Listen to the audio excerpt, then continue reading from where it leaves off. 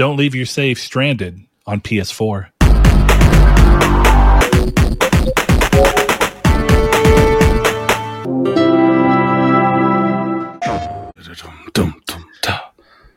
All right, so if you are wondering what Chris is doing there, he's doing the mouth chant version of our intro at halftime in Demonic Speed that we heard. Right before we found out our grandmother sold all our weapons and we have to fight an evil army with sticks. Yeah, that's exactly what... Dude, yeah. Yeah. Man, you're really on key here. Hello and welcome to Triangle Square, the PlayStation Podcast. I'm your host, Brett Beck, and alongside me, as always, is Mr. Saul Bridges, bringing you guys lucky episode 230. 230, and of course our new addition. Eventually he's not going to be so new, he's been around for a while. I think at this point we can just say our other host, Chris Figs. What's up, buddy? Hey, what's going on, Brett? How are you? You notice how I didn't make you say your name this week? You kind of got stumbled last week. Yeah, it really threw me off. I was not planning on doing that. Everything fell apart last week. Okay, this is the first week we're back in the swing of things, being together in the same actual place, which is the way I much prefer this. The more people you introduce into a Zencaster call, the worse it gets, you know? Yeah. So the less we can keep it, the better.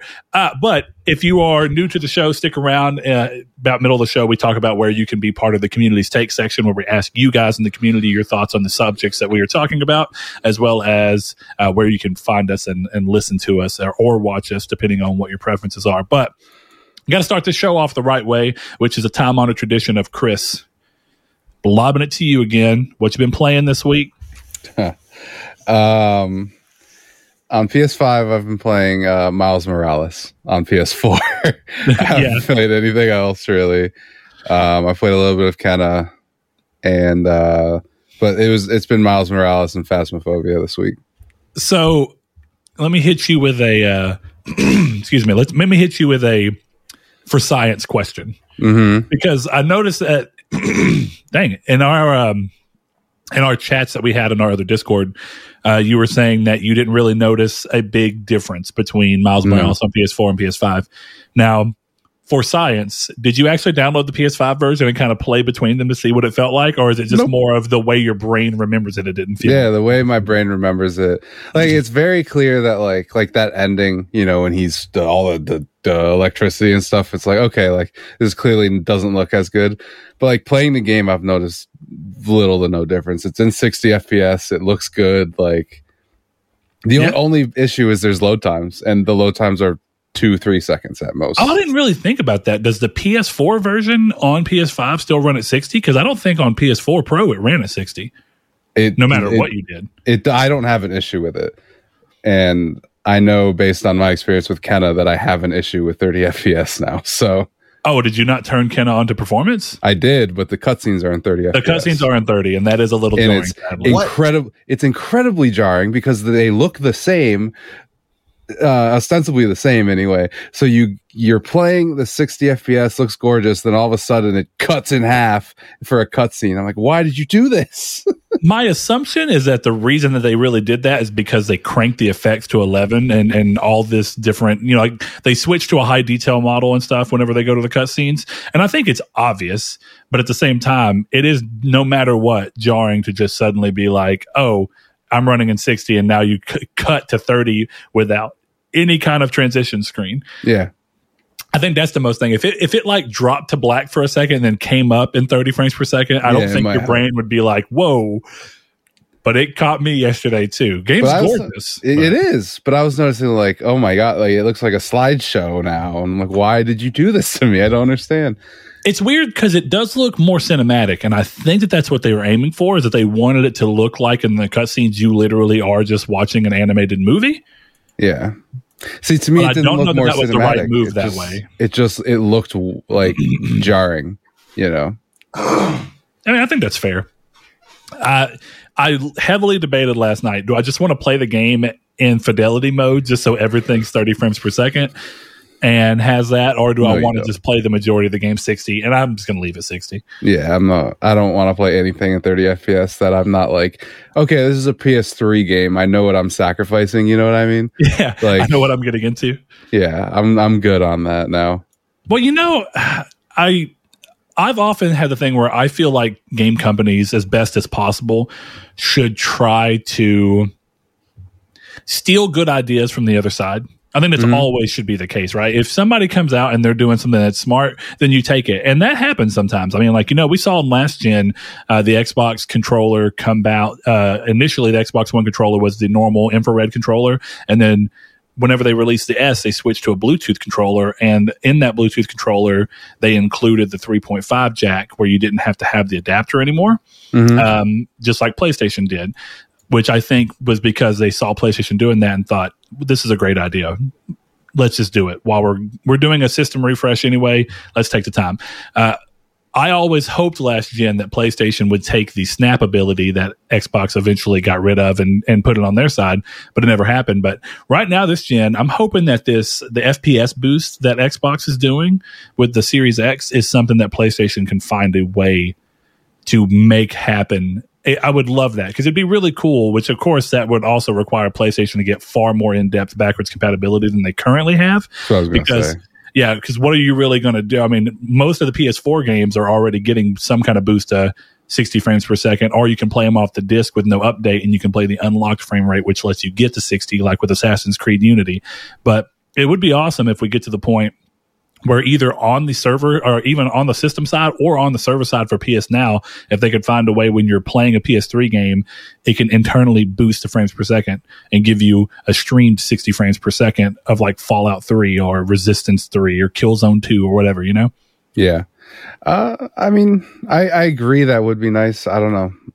For me, it's one of those things like most of the time, if I'm going back, I'm playing on the original console, so... I agree. And that's normally what I'm doing too. But if you want to push me into actually using PS Now as somewhat of an extended backwards compatibility solution, one way to get me to at least really seriously try it out would be like a frame rate boost. Now that you can stream in 1080p, and if you can run at 60 frames per second, you might actually keep me from turning my actual PlayStation 3 on that's directly beside my PS5. You know what I mean? Yeah. So...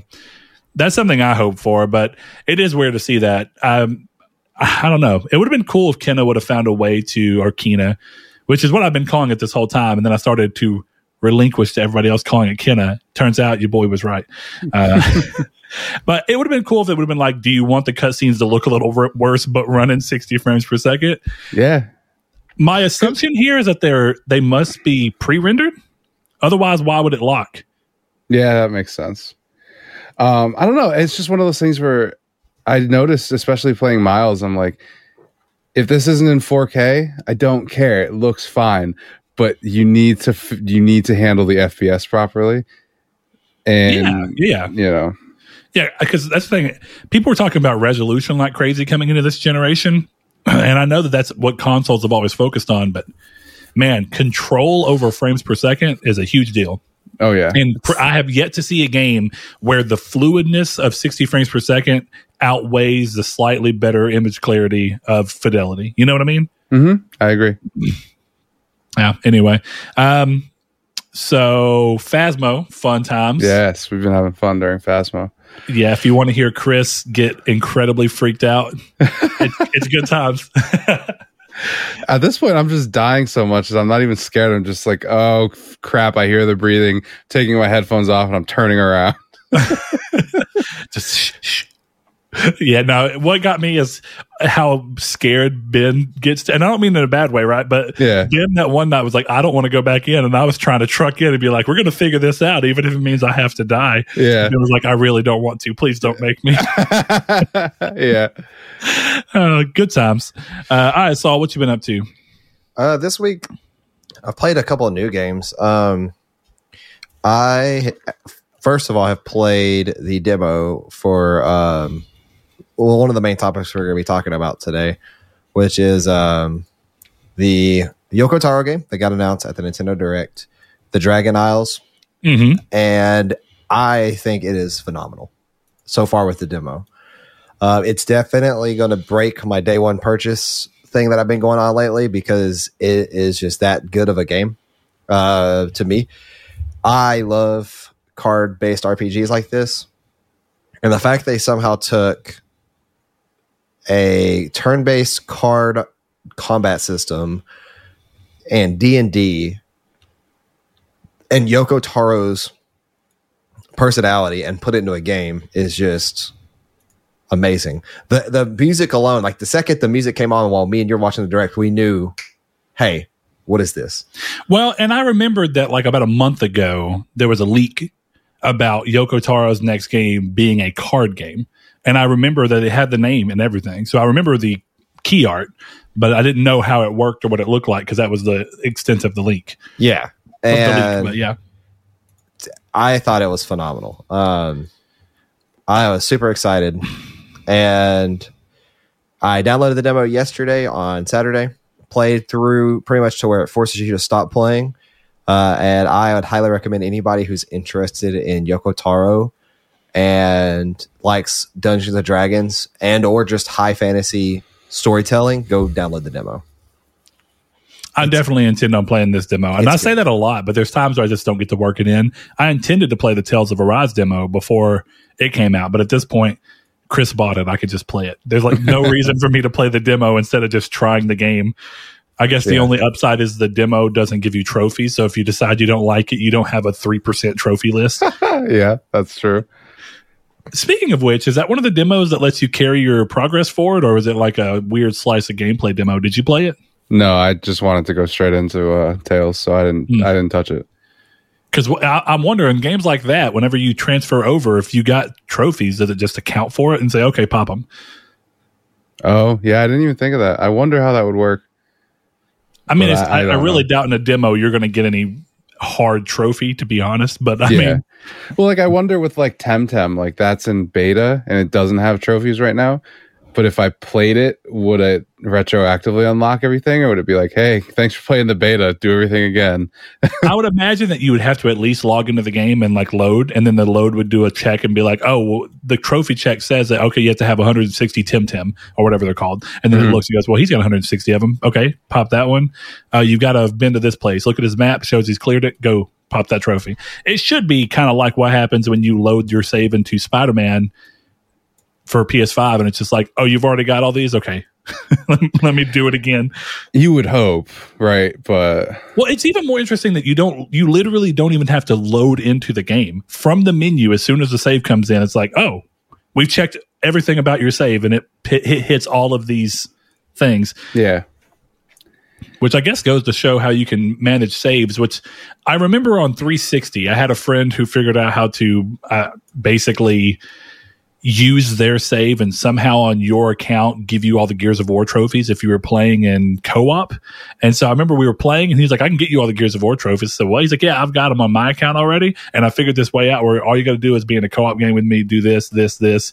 I think we went out of bounds somewhere and then he popped something and then I just saw my achievement thing just boop, boop, boop. And I was like, that's one of the odd, that was of course really early days because that was Gears of War 1. Oh God, wow. Yeah. It might have been 2, but I'm pretty sure it was 1. But in terms of the rest of the games that I played this week, I started up Dragon Age 11. Started? Did you restart?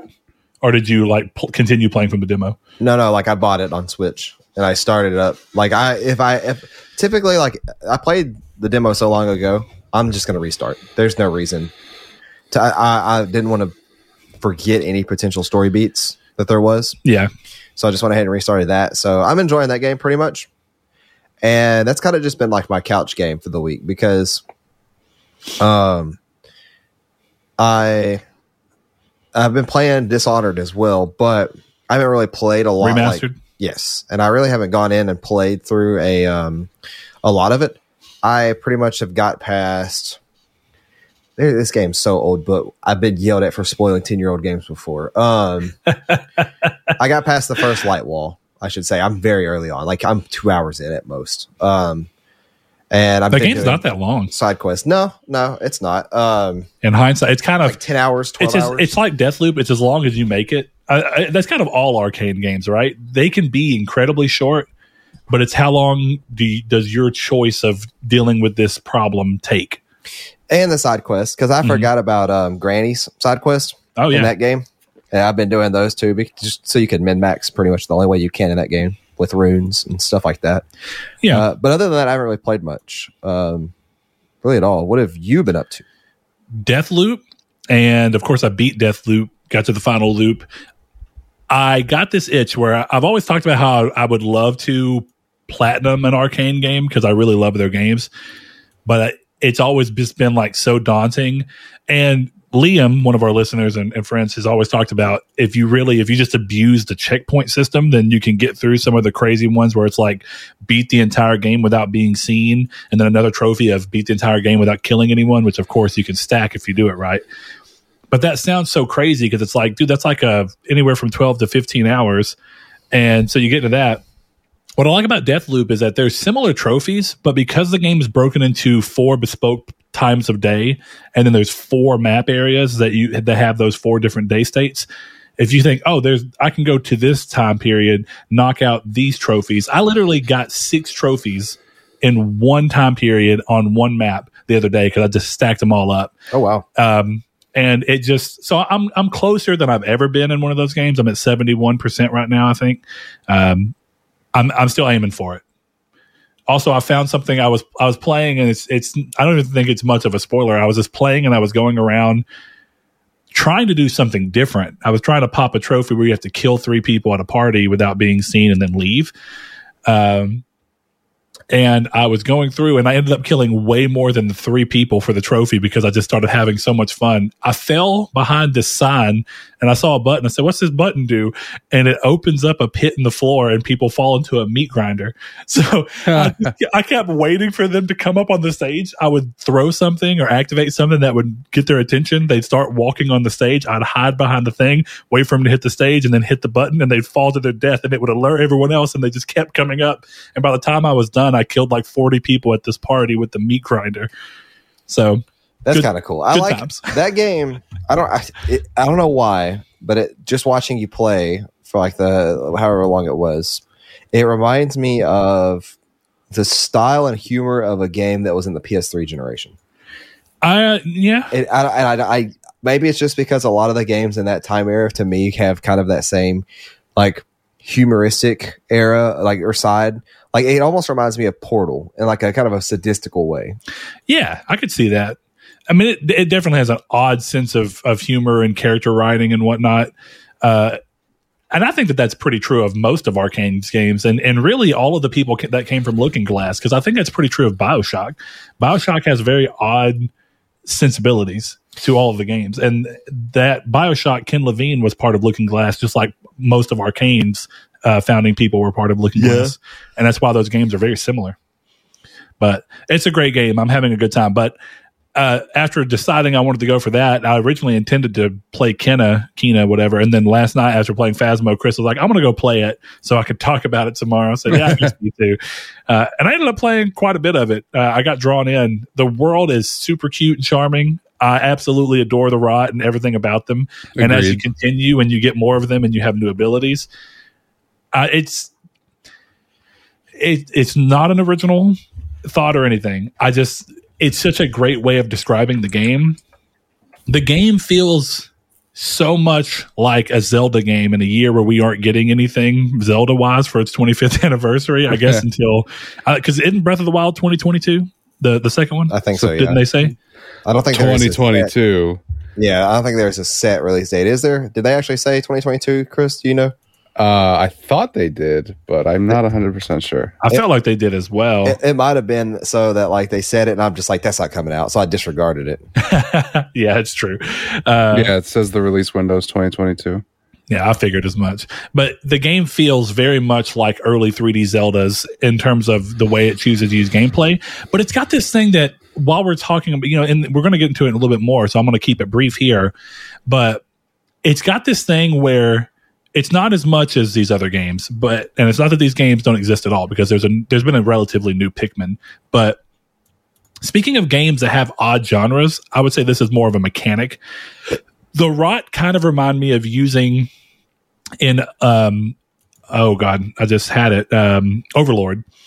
In Overlord, you could control the little minions that you get by selecting them and then using the right analog stick to just make them run around and do whatever you wanted.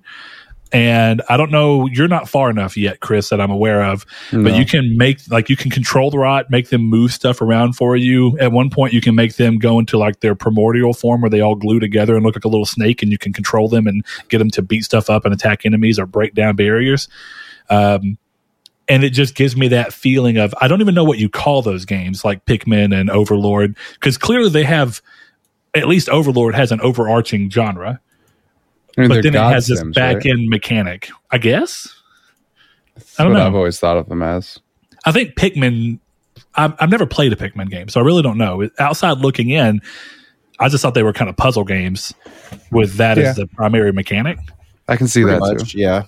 So, I mean, if that's the case, then Pikmin and Overlord are the same. At least the original Overlord are the exact same game, almost. Like, so in you terms of what control an actual character. Yes, And then you send out the Pikmin to do whatever it is you need to do. Yes, you control Olimar or oh dang, I forgot his partner's name. You control, depending on the scenario, you control Olimar, and you typically have a whistle that you can get all the Pikmin to come to you. Pikmin have roles, so like the red ones are strong ones, if I remember correctly, and they can lift up heavier objects. Yeah, or it requires less, and then to lift up heavier objects, stuff like that. Yeah, it's been. So a while you're since I right. played So Overlord's Pikmin. real similar, except for Overlord is still an RPG mixed in and all that, Right? like an action RPG. So speaking of that, that's a game I want to come back. But yeah, I'm having a great time with it so far. Game looks and runs beautiful, and for all the people that were worried about, at least the people who were trying to review bomb it because they didn't want PlayStation to keep making these games, I want to save this real statement as that, but right now I'm kind of thinking it'd be pretty sweet if PlayStation just bought out Ember Labs, because this is really cool and I like this game. Yeah. That's where I'm at. PlayStation's got nothing but bangers right now. You know what I mean? Honestly, Deathloop reviewed super well. Great game. Kina right. reviewed super well. Great game. Oh, you don't have to like a game for it to review well, Chris. It's okay.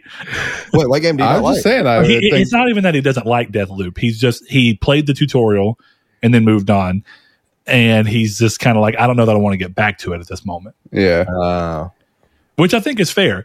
The weird thing is I still think it does tutorials better than a lot of games. The downside to it is that the tutorial is nothing like the majority of how the game plays. Yeah. Because the tutorial, when you die, or even if you don't die, it just keeps pushing you through to a new area and a different time of day until you've done one full loop. I also got to be honest, so far I just don't really enjoy the characters, which that seems like I'm on the... You are certainly on the That's outside. it, yes. Yeah. But I also don't think the game does a lot to make you like them. I think it's the two characters that really matter is Colt and Juliana. Yeah. Then the rest of them are just figuring out their weird character traits and then just seeing who they are, which is interesting and fun. Well, and you kind of build like dossiers on each person as you walk around and like collect more information. Mm-hmm. So it really, I mean, I do think the characters and the writing is really good, definitely as you get into the game. But it's more of how it's like line, you pick up information and discover stuff. Yeah, down the line it makes sense. At the beginning, Juliana just grates on me. I'm like, dude, leave me alone. Like, Colt, gotcha, Colt. Shut up. I couldn't stand it. That was part of why I dropped it. It's more interesting how that ends up playing out. Yeah, I'm sure. Also, I need to play more, but you need to play the Protect the Loop mode. Yeah. I have been having a blast, dude. I started playing it just because I wanted to give it a try. Then I realized there was 2 trophies I needed to get from it. So I ended up knocking those out anyway. But I have so much fun. And I love the invasion mechanic. I leave the game on online mode constantly. Right. I want to be invaded. The only downside is that because there's so many people that want to do that, but so many people are turning the game to offline mode or friends only mode. Most of the time, as soon as you load into a map and go out of the side of the tunnels, you're going to get invaded. But it makes it so fun, man. I have only died once from an opposing Juliana. And when you play as Juliana, the more that you actually go through and protect the loop, you level up based off of different perks or different things that you end up doing throughout the game. So, like if you survive a certain amount of time, if you kill Colt without him getting damage on you at all, or if you do more damage to him than he does to you, all of those things, and then you level up, and that's what gives you new things to use as Juliana. Really cool. I love the extra layer. It almost reminds me of, like, I think Watch Dogs, the original, had one of the best multiplayer modes ever. Yeah, It was super cool at how that multiplayer mode was done. And that's similar to this one. Like you hop in, you kind of blend in, you kind of want to go find the person and kill them. Where in Watch Dogs, it was kind of like the opposite. In Watch Dogs, you invade somebody's world and you're like, well, actually, no, it was about the same. You want to blend in, but you don't kill Aiden, if I remember correctly. You have a time limit. And Aiden was like scrambling to find you, but you look like a normal civilian. So you win if you just don't get caught. Yeah. So like I would go sit like in a car or something, or if like I got invaded, I'd be like looking for people sitting in the car, just sitting there. I'm like, oh, that's a player. There's no way that NPC is just sitting there like that. Yeah. It was a really fun game of cat and mouse. Yeah, and actually, if you think about that too, whenever Juliana invades, it locks the tunnels, and so you either have to kill her and then hack the tunnel, or hack the tunnel, don't kill her, and escape. But it is fun because you have this thing where you can. For her only, it's called Masquerade, and you can go around to any NPC if you apply that slab, and you can go to them and you can just hit L1 and you'll take their face and swap their appearance. So the people could find you walking around as an NPC because you switch to they look like Juliana, you look like them, and they may attack an NPC thinking it's you, or you can sneak up on them because they don't realize you're Juliana. They think you're just a normal NPC. It's pretty cool. I really like the game. And I'm really surprised that they were able to pull off a really good online mode when they've, as far as I know, I don't think they've ever had online in their games. I didn't play a lot of Prey, but I'm thinking of going back and trying Prey again. I think did Prey. Okay, with the way Prey worked, I want to go back and play it too, because I played the demo when it came out, and the mimics in that game that would have made for a sick multiplayer mode. Actually, almost that like prop hunt, yeah. But it's like you're a deadly mimic instead. Ah, God, that would have been cool. And there's so many cool weapons. Like, dude, can you imagine multiplayer in that way with a glue gun? That'd be great, dude. The glue gun was super cool. It was. Like, for as much as I didn't end up beating that game, but I did like what I played. I just got disenchanted with it pretty quickly. But I don't know. I'm loving this so much. It's making me want to go back. So, yeah, my advice to everybody, play Deathloop. And also, that ending, the more I think about it and the more I've continued to play and get new dialogue pieces, whew, there's some big implications. Yeah. So I'm excited to play that on your Series X. I don't think it has to do with a sequel. It's more about something else. So, see, now I want to know because I don't think I'll ever beat this game. I'll tell you off if you really, because it may not matter anyway. But I'll tell you off camera. Okay, sounds good. When no one else can hear it, I don't want to hear it. So. But anyway, we're going to go ahead and head into the news for the episode. But before we do, remember this show is brought to you by you guys. So if you would like to support us with more than just your time, which I promise we were always very thankful for, consider heading over to patreon.com/Nartech and giving as little as $1 per month. It helps a lot. Lets us do this show without digging into our own pockets. And we appreciate all of you who do so. So getting into the news, we have... the first thing up, which was kind of what Saul was talking about, revealed during last week's Nintendo Direct, we finally got a true reveal for Yoko Taro's next game, Voice of Cards, The Isle Dragon Roars, after leaks had shown off the name and art a month or two ago. The game is a card-based RPG, calling it a card BG because why wouldn't you? With emphasis on the story. I wish that's how they would have marketed it. That would have been good. With emphasis on story. And the game will release as a digital-only title, so that's a little unfortunate, on October 28th for $30. Great price. But a free demo is available now that acts as a prologue to the story and can give you a taste of gameplay, so go check it out. That's what Saul said he played and enjoyed. If that interests you at all, I love it. I love the idea even. Also the fact that it's like, if I'm not mistaken, Saul, the demo probably at least lets you do this. Is there like an overworld that you move throughout that has cards stacked on top of each other to play as terrain? Well, they're not really stacked on top of each other; they're stacked next to each other. Well, that's what I mean. Like kind of like laid out side by side. And they're like face down. So like when you step on one or step near them, they start flipping over, right? And then eventually, like one will flip over and it'll be like a treasure chest, and you get to see what that is. And there's another one that flips over. I forget. It's called like a rock or something. It's just like a rock item, and then a dice rolls. And if it rolls low, it becomes a monster. If it rolls high, man. It's really cool. Okay. I think that this game is going to be a contender for one of my game of the years if it plays out like this. Yeah, I like that extra edition where it's like you're keeping the card theme throughout everything. Like, because I'm assuming that means that you're like a card that moves, or at least you're a card that has an avatar that you move throughout the world with. Yep. And like that's kind of what it is. It's like your little like tabletop piece or whatever is your crew.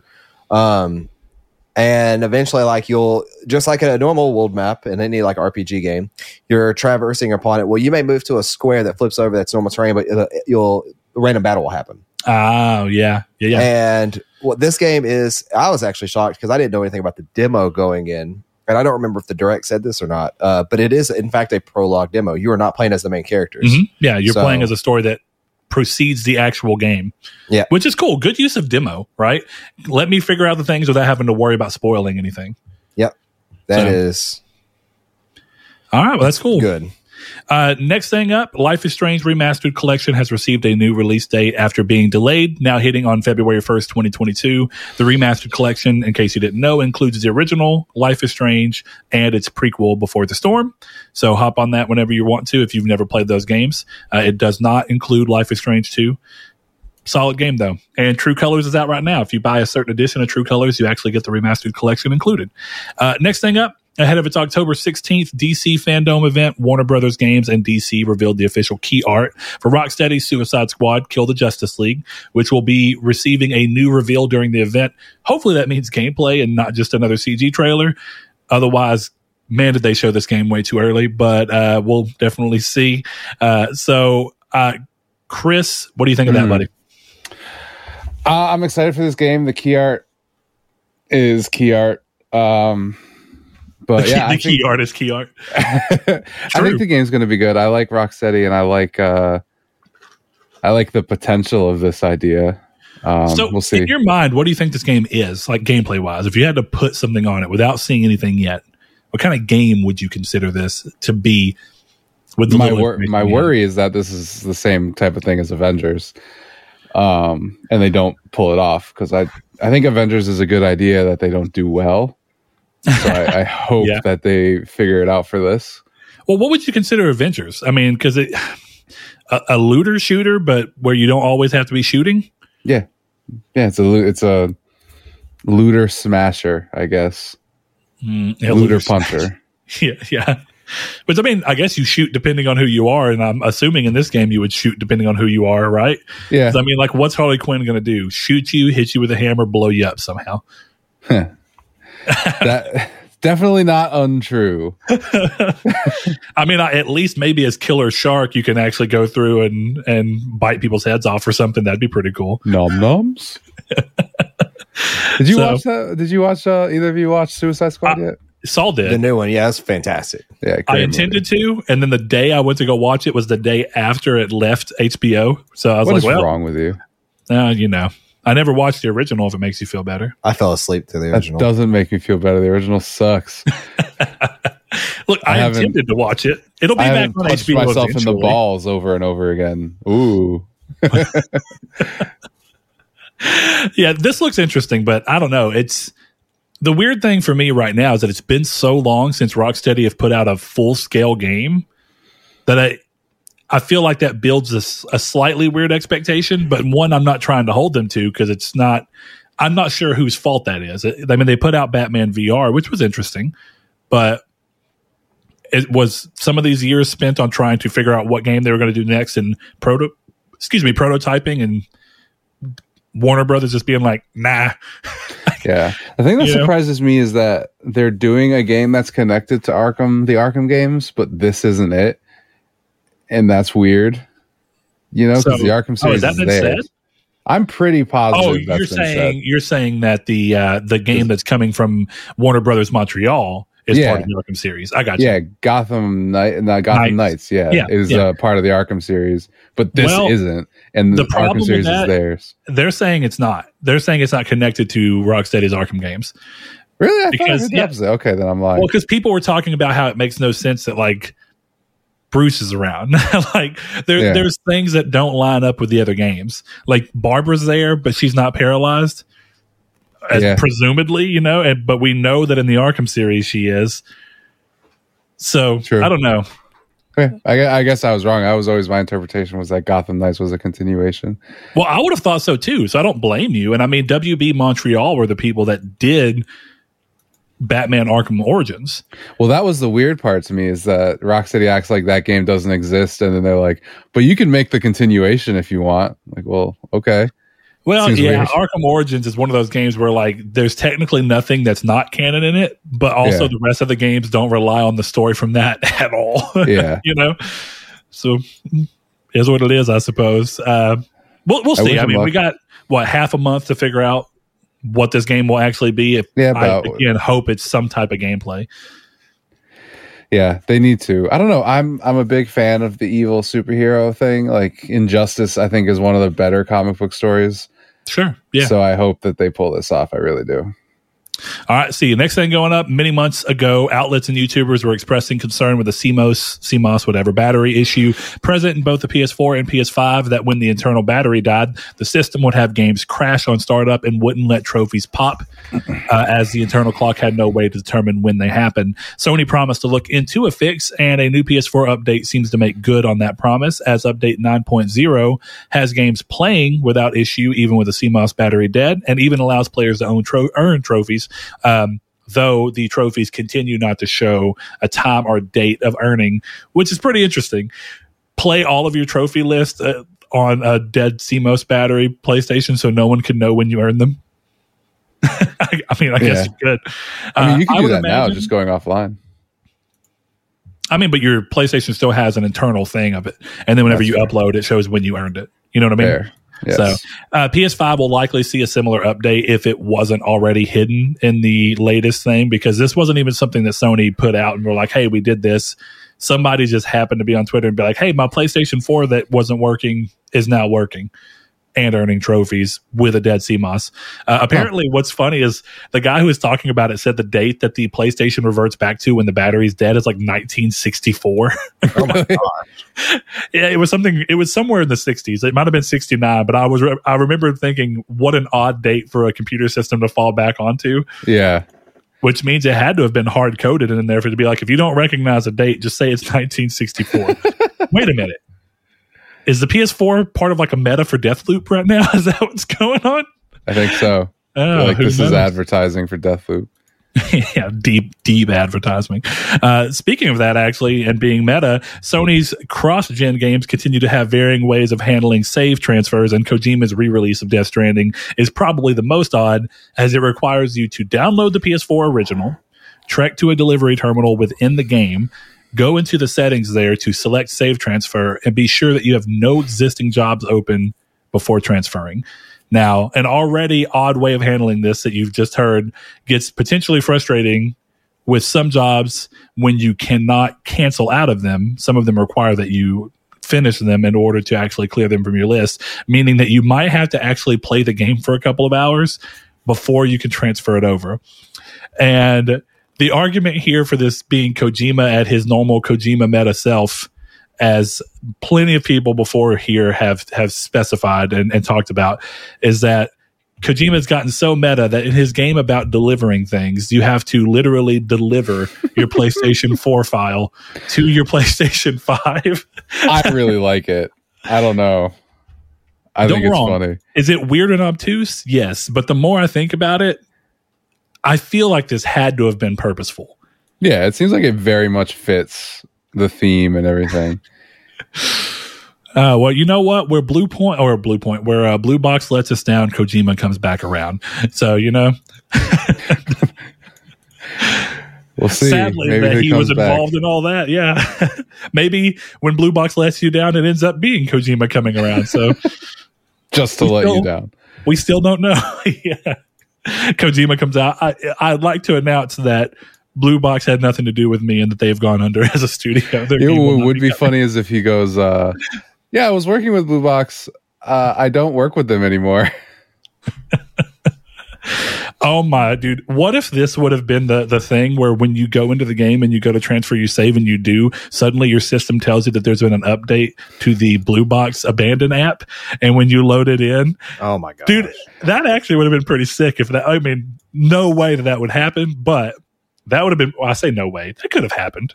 You could have made it to where it's like, check to make sure that this has been transferred before you download this update. They could definitely do it. At this point, I put nothing past Kojima and Sony. nor do I. It would have been more funny if this time around it really was just like, guys, just quit and let us use the name at this point. Like, it was never actually connected, but now they're going to make it connected. That would be pretty good too. Yeah, wasted opportunity there. Hassan, what have you done here? If that is your real name. If that Hassan is your... fake him on. Yeah, that looks... that was cool. I mean, I think it's a weird way of going about it. I intend to get back around to this game. I just don't know when. I know Saul wants to play it too. Absolutely. I'm going to play it. I was telling Brett that like that game came out right around like the time that like Thanksgiving was happening. And where we work, we're fortunate enough to be able to get like Black Friday and Thanksgiving off. So that work week always ends on a Wednesday. So that work week for me, like Wednesday night was like Friday night, and I started into Death Stranding. Thursday was Thanksgiving, played more of it there. Friday, I played it all day up until me and Brett went Black Friday shopping. And then, of course, Saturday and Sunday played it more. And like that was a fantastic experience. So I'm super excited to play it again. So it's been 2 years, but is this going to be like your bi-yearly seasonal game now? Every 2 years you get into a little Death Stranding kick? It's... For me, Kojima games are kind of rough to play over and over and over again. It's too close apart. And honestly, if this was not coming out in the state that it's coming out in, I probably wouldn't be replaying it this soon. Oh, like with new things to experience within it? Yeah, and that's kind of why for me, like I think that even though, you know, Metal Gear Solid 5 is not a fantastic Metal Gear game, I still think it's a fantastic Metal Gear game in the regards of like, I could replay this. I have the freedom to be able to kind of do like what I want to. And I think it's fantastic in that regard. Well, I'll give it this. While I don't love it as a Metal Gear Solid game, it kind of reminds me of why I think Deathloop, and in a similar way, right? Since it's an open world, whereas Dishonored's more kind of hub based, but it's that same thing where it doesn't feel weird to just hop in and screw around. Yeah. Like that's what makes Deathloop work so well. Normally I would be like, oh, I don't want to play Kena because I'm still trying to finish Deathloop. But I can play Kena all I want and then come home for lunch one day and be like, I don't want to get too far into Kena in the middle of lunch and be weighed down. So I'll just hop into Deathloop and try and knock out a few trophies and have a good time. Yeah. You know? Or just have a good time if you're not worried about trophies. You know, it's an easy game to continue to play. If matchmaking, if people weren't able to, I wish you couldn't turn off the ability to be invaded. Like you had to do it the really complicated way, go and literally disconnect your PlayStation while you're playing it. Because I think that would be a fun lunchtime thing. Come home on lunch, cook your food up, and then sit down and just invade 2 or 3 times and have a good time. But I like the idea. I would personally absolutely hate if you couldn't turn that off. Oh, I know that people would, but I mean, that's kind of what Dark Souls does. I mean, Dark Souls 3, you're either online or you've turned your system into offline mode, and that's kind of what it is. I'm not wrong, am I, Saul? No. I know that Bloodborne had a non-connected way. That's the only game I can think of in the series that has had a single player mode where you were completely disconnected. No, Bloodborne, you can invade. Oh, you can invade, but you could also play the game without being online at all. There was offline mode for that game. Like, well, there's offline mode for all of them. There is. That's what I was trying to remember. Default. Okay, yeah, because I remember default, it's on. And but you're saying you have to go into the settings to turn it off. Yes, like okay, so like you have to. So I could just password protect my game, right? You could do that, or you could just make it so that like if you have friends to play with, you'll password protect it. But if you don't, and you don't play at all, you just go in there and turn it to start in offline mode. See, Bloodborne has it literally just in the opening menu. You just either click online or offline. So whereas this game makes it a point to show you at the very top right at any given time when you're in your in-between stages, you can just go and click it. And you just cycle through. There's 3 options: online mode, friends only, or single player. And you can still get invaded by Juliana on single player, but it's AI, so it's not nearly as difficult. You know what I mean? Mm. And it doesn't always happen. Like literally you can go through an entire thing and she just doesn't hunt for whatever reason. But I don't know. I find that so boring. Like that's when the one time you get hunted in the tutorial is AI. And then every other time, if you have online mode, it'll be people. And that's where the goodness happens. So I'm going to give it a shot. I hope you do. But I mean, if you don't, trust me, it happens. It's ActRaiser time, baby. ActRaiser. Okay, see, next thing up, Sucker Punch continued to support the ever popular Ghost of Tsushima multiplayer experience, Ghost of Tsushima Legends, with Legends receiving a new survival map this week called Twilight and Ashes. An additional new map is coming Friday as well on October 1st, and it's based on Iki Island. Just good news for you. You don't have to worry about fighting Edward or Jacob in this. It's just, it's just there. That's good news. It's good news. I would love to fight Jacob, the pedophile. This is the skin of a monster. He is a monster. He's disgusting. He's a freaking creep. So, Chris, you know how I loved Twilight because it's the most ironically funny movie I've ever watched. Like unintentional comedy is the best one I've ever seen. 10 out of 10 movie. I think that me and my wife are going to start binging through all of the Twilight movies. Yeah. Because I told her, I thought I'm either going to have a similar situation where every movie is hilarious to me, or the movies will actually get a little bit better. The movies do actually get better. From a serious standpoint. Yeah. Yeah, I don't know if any other film in this or any other scene in this entire film series, of course I haven't seen, but I don't know if anything can match how much I was laughing during the baseball scene. The baseball scene is an all-time great movie scene. It is so funny. Taxi Driver, Twilight, Inglourious Basterds, Interstellar, same, all same. Look, guys, wait around until midweek matinee comes back around. We're waiting on one thing, and we should be back around in, I would say, around 15 days. We'll see how that actually ends up working. Yes. But I'm excited because that's going to be our new thing. Is it's going to be 1 week, it's going to be a Marvel movie, and then the next week it's going to be the next Twilight. I'm more than happy. I'm more than happy to eschew the Marvel movies and do the rest of the Twilights. A couple of Twilights in there. Yeah. Yeah. So anyway, next thing up, God of War Ragnarok looks to shake up gameplay by opening up how players handle their loadouts. One way that they want to facilitate that is by including different shields with different defensive properties and abilities. So kind of going all the way down to how you choose to defend yourself, build your Kratos up the way that you want to. I think for gameplay, this could be cool, and it's definitely leaning a little more RPG than the first game. But from a lore standpoint, I'm curious how this is going to play out, because if you remember, the shield is part of that gauntlet he wears on his right arm that his wife gave to him on I think it was the anniversary of the day they met or something like that. That's cute. And I'm curious how they're going to play that out. Is it going to be that you're just changing the shield that's inside of the gauntlet or giving it like a different property? Like, are you just basically magically switching it to a different version of the same shield that has different abilities and whatnot? Or I don't know. I would think something along those lines. Because the games have always done a really good job of making sure that Kratos' things that he has carry with him from game to game. Like, of course, the Norse mythology is him restarting. But in the other games, if you got like the Golden Fleece or whatever, you would always have that. Like, you had it in 3 from the get-go. So we'll see what happens here. Next thing up, Sackboy: A Big Adventure is receiving the usual Little Big Planet take on Sony exclusives, with Ellie and Abby costumes hitting the game via update today as we are recording. It looks, from everything I can see, that this is 100% free. That's pretty cool. Good game too. Play it if you haven't. And lastly, it's The Last of Us Day, also today.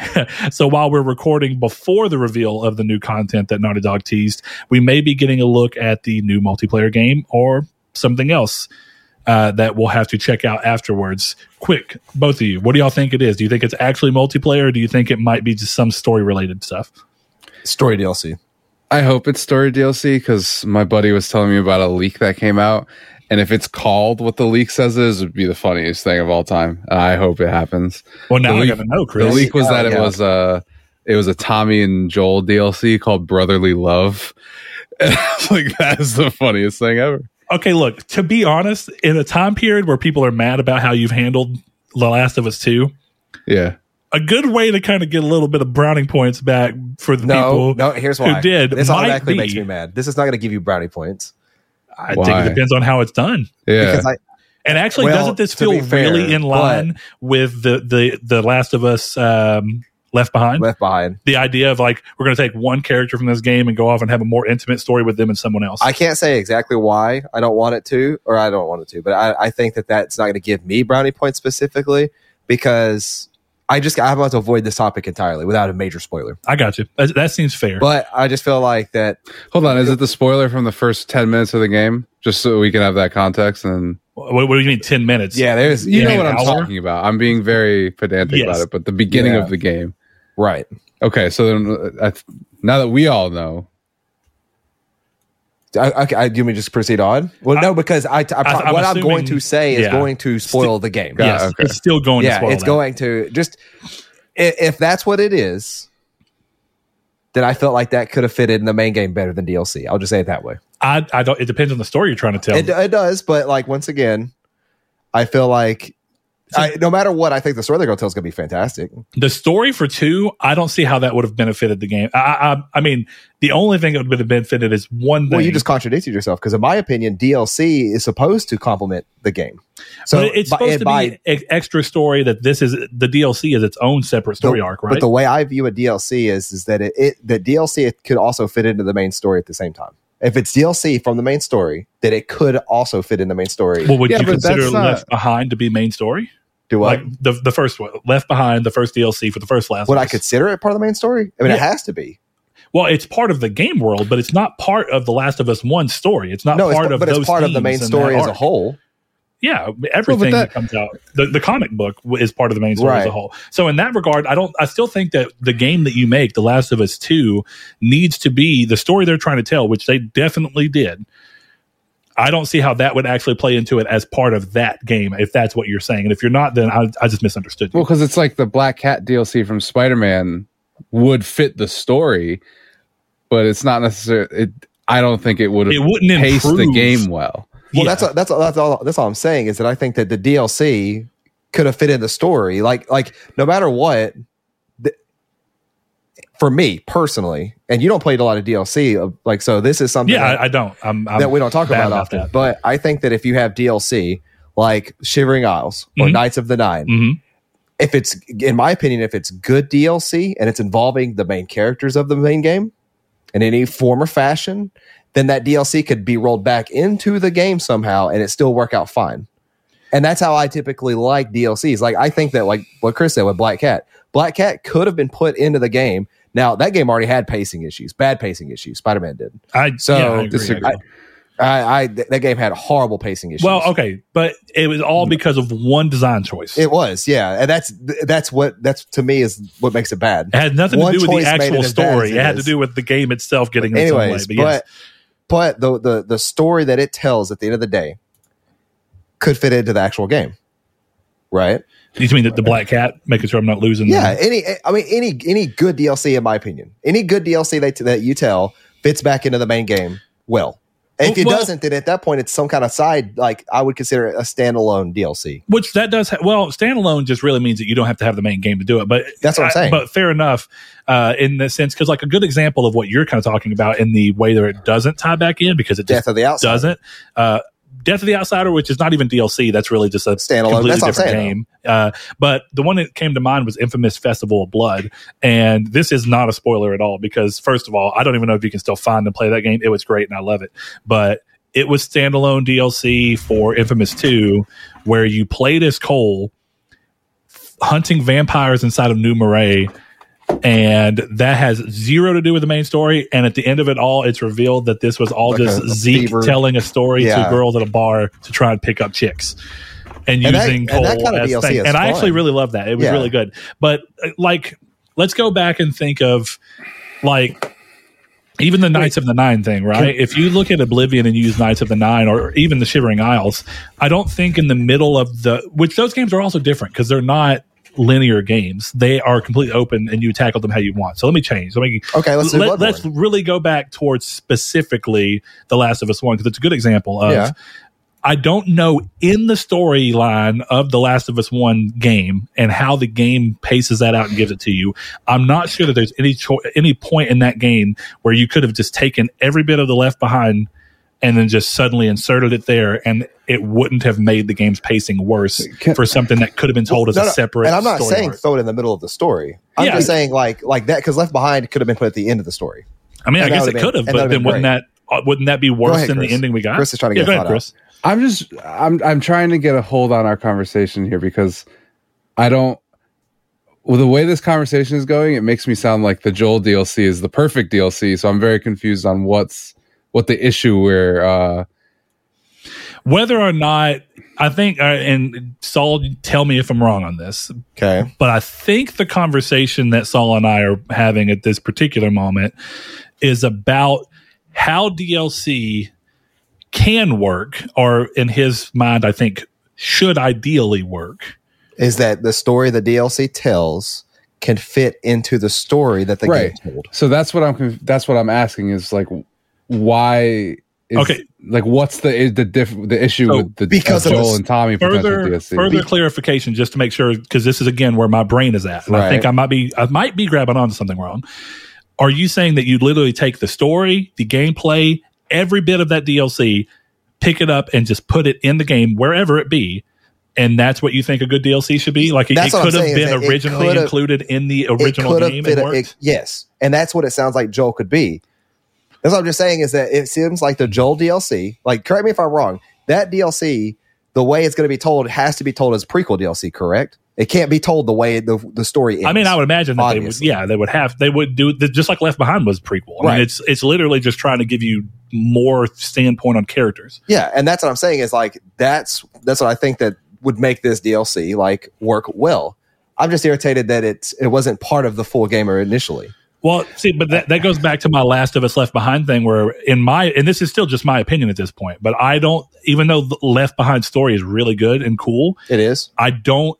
I would hate to have seen that in any shape or form included unless it was naturally worked in. And even then, I don't know that it would have helped because it's such a different story and it's meant between two other peoples and two other people and their connection. And it doesn't play into the major overarching themes of The Last of Us. I guess the way I should phrase this is that this shouldn't launch separately. Like, I'm not saying throw it into like Act 2 here, like you have to do like Final Fantasy 15 with the way that story works. Of like watch Kingsglaive up to Chapter 8, Chapter 8 finish Kingsglaive here. Mm-hmm. I'm saying that like this would have been really cool to launch with the game. So like where 2 is still its own thing, and then you can go off and play this as an extended story, just like Left Behind. So DLC, but Left Behind didn't come until a year later. Not with the PS4 version. Though. Yeah, the PS4 version it was just happened to be remastered. Yeah, but yeah. And it seems like this is coming so quickly after that it would feel like that could have come with the game and been like a separate little side thing. I mean, a year? Yeah, it's not close. It depends on how long. That's exactly how long it took him to do. I don't know. I'm this confused. Is a very analogous because we just situation. talked about Spider-Man being horribly paced, and I think The Last of Us 2 is one of the worst paced video games I've ever played. And you want to put more content and for into the same reason as a Spider-Man in terms of one design decision. Like Chris and I talked about, there's one thing you could change about that game to actually improve the pacing. In my opinion, just like in Spider-Man, you'd improve the pacing if you just stop having the game tell me I've got to go be Spider-Man. Give you for the 10 freedom minutes to continue on the story missions in Spider-Man. That's literally what would fix that problem. I see. That's why I don't have that issue with Spider-Man because I did all the side stuff. So he would say that, and then the next mission would pop because I already did the stuff. Well, I did a lot of that, but there were still just times where it was like, I've got to swing around for 5 to 7 minutes, screwing around being Spider-Man before it's finally like, okay, I guess we'll let you play the next mission. But the thing that doesn't bother me. He's Spider-Man. He's supposed to do that. Well, the problem with that, though, is Insomniac's story was so well done that it would end and it was like, what's Doc Ock about to do? And then he'd get out on the rooftop like, I guess I better go upgrade my suit. Yeah. No, listen here. Listen. Let me go see what Doc Ock is up to now. I don't want to go upgrade my that's suit. So dumb. I want to jump into this story. It ruined the tension of like, it felt like there was no urgency because it was like, wait, this doesn't actually happen, but it's like Doc Ock is about to kill a cat. Well, I guess before I go handle that, I'll just go and save a couple people and upgrade my suit. It's like, bro, you could have went and saved the cat. But let's not lose the forest for the trees here. Yeah. And we're gonna automatically just end this conversation in a second. Just keep going because we did this last episode. Yeah. But what I'm saying is like, in defense of The Last of Us 2, if this was launched sooner or earlier, or if they've obviously had to work on this towards the end of the game or right after. I would imagine, yeah. But that would have stopped so much negative criticism for the game, in my opinion. Well, I mean, that might be true, but I think that can still happen retroactively. No, I don't think it can. I think that the people, and I'm not going to be that mean about it, but the people that hate the game for the reasons they hate the game are going to hate the game regardless on if they change stuff. Because that's the type of people that those people. What do you mean? They're not changing anything. They're just adding story. I mean, first of all, this isn't even like it's just a joke. It's a leak entirely. Yeah, but they would change something specific. It would be we're gonna have to have this conversation. It's gonna have to be off camera, yeah. Because to that end, we'll move along. Yes, we'll move along. But that's the people that hate the game for the reason I'm talking about. I'm surprised you haven't picked up on it. I hate the game for the reason you're talking about. That's why I hate purpose on top of it being poorly paced. But you don't think more of? We'll just talk about it later. No, I don't. The one thing I'll tell you right here is that 1 year out, The Last of Us 2 continues to be a divisive game. It does. Listen, our audience apparently likes when we fight, so it's That's fine true. to have an argument. All right, boys, y'all ready? I'm about to drop an elbow. Hold on, for people who listen only. Fun fact: if you took if you took a nail file and you took it and scraped it across Brett's elbow, it sounds like you're throwing sand in a blender. It's so bad, and I don't understand. It's the only part of my skin that gets this way. It's amazing. Post a picture to Discord for posterity. Anyway, so if for whatever reason you're a huge Last of Us fan and you want to go buy some new merch, then go do it. You got new stuff because of it always, as usual, being The Last of Us Day. Outbreak Day was a much better name, by the way. It was. I don't get that choice from a marketing standpoint. Also, hold on, that goes for anything, in my opinion. I don't like Spider-Man Day. It could be Web Slinger Day or something, but don't just call it it's lazy. Make it clever. Yeah, that Outbreak Day sounded so much more fitting, but I guess it's more universal. I guess people don't inherently think it's The Last of Us. Maybe weird. No, I think that's what it is. I'm sure. It. Anyway, there's new stuff. There's knitted beanies, flannels, rain jackets, some guitar picks, straps, stuff like that. So if you want to go be The Last of Us biggest fan, then you can. They also announced a statue of Joel that was made by Dark Horse. Oh, that looks pretty good, actually. Yeah, that's pretty good looking. Yeah, $500. All right, boys. So that leads I'm kidding. It probably is. Yeah, you're probably not wrong. Do you know how much statues cost? It probably isn't because this is the same people that did the collector's edition statue. $200 is actually what I was thinking because I think the Ellie statue separate from the collector's edition, they had a separate one. It was really close with like 130 or 150. It's 14 inches and a quarter tall. So yeah, I mean the Ellie statue is fairly large. Did you move her? No, I didn't think I did. I may have actually had to put it up. I ran out of room. Oh no, it was sitting right here. Sitting on our table for a while. I don't know what I did with it in the long run. It may be back in the box at this point. Oh, it's down there. She's big. I knew she was behind me somewhere. She's a big girl. So that leads us to the main topic, which came courtesy of Saul's brain. It's his brain baby. So Saul, take this opportunity. So I'm going to go pee. I kind of already know the thing, but just go ahead. I like hearing about weird, obtuse games because often those appeal to me the most. And I could honestly thank Slay the Spire for that because when somebody told me it's like a turn-based card deck building like RPG, I fell in love with that thought process and then inherently fell in love with the game. So when the trailer for the Dragon Isles came out, the new Yoko Taro game we were talking about, actually, no, hold on. Brett has messed us up. Uh-oh. Because we didn't do Community's Cake? Yeah, Brett, we're going to come back. We're going to come back on that. But last week, we asked you guys the same topic we discussed at the end of the show. Do you think Naughty Dog are still working on a new multiplayer of The Last of Us experience? And if so, do you think it'll be a standard multiplayer experience like the original? Or will it aim to go toe-to-toe with COD/Apex with the games as a service model? Can it compete? Over on Discord, one of our buddy... That's the fastest P I've ever seen in my life. One of our buddies and Patreon users, Josh, he says, I think they are doing a big multiplayer game. Will it go toe-to-toe with Call of Duty? No. But it will have a solid fan base and support to get it through.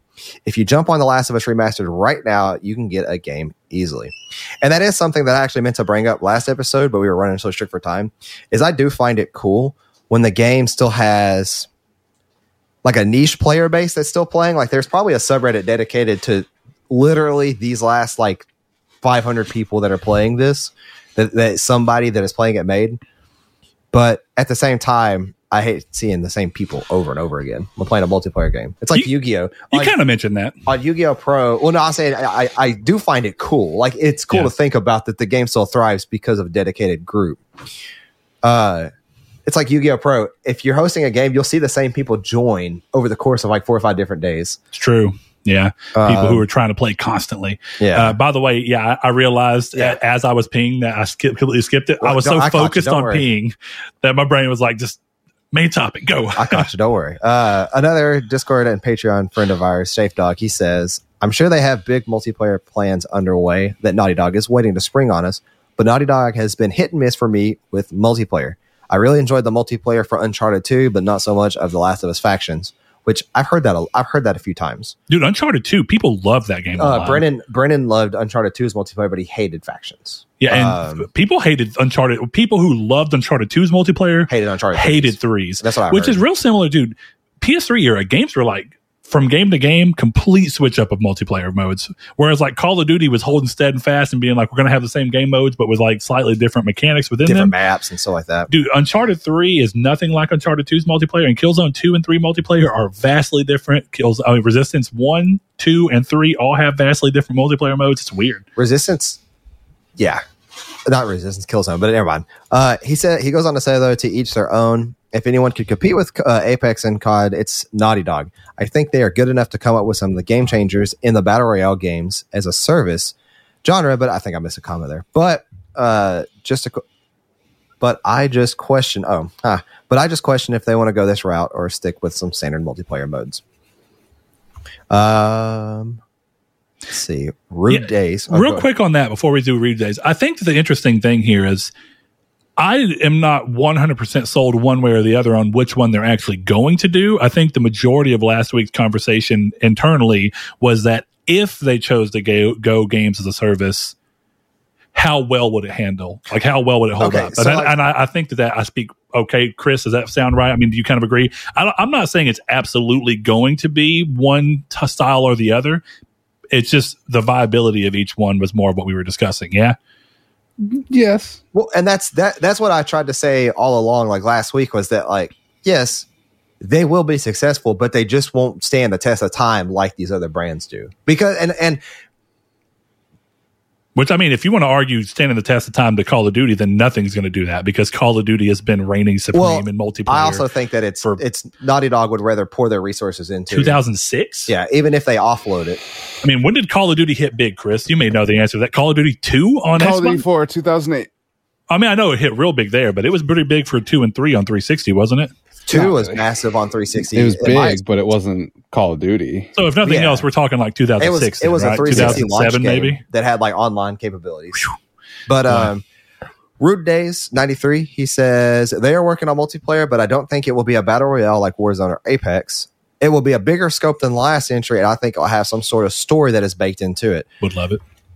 This, I feel, is the best course because I don't think Sony would want their best studio to be continuously updating a game, especially when you consider how long it takes for Naughty Dog to release new games. I don't want Naughty Dog to become like Rockstar, who we have no idea is releasing their next game and continues to have Grand Theft Auto 5.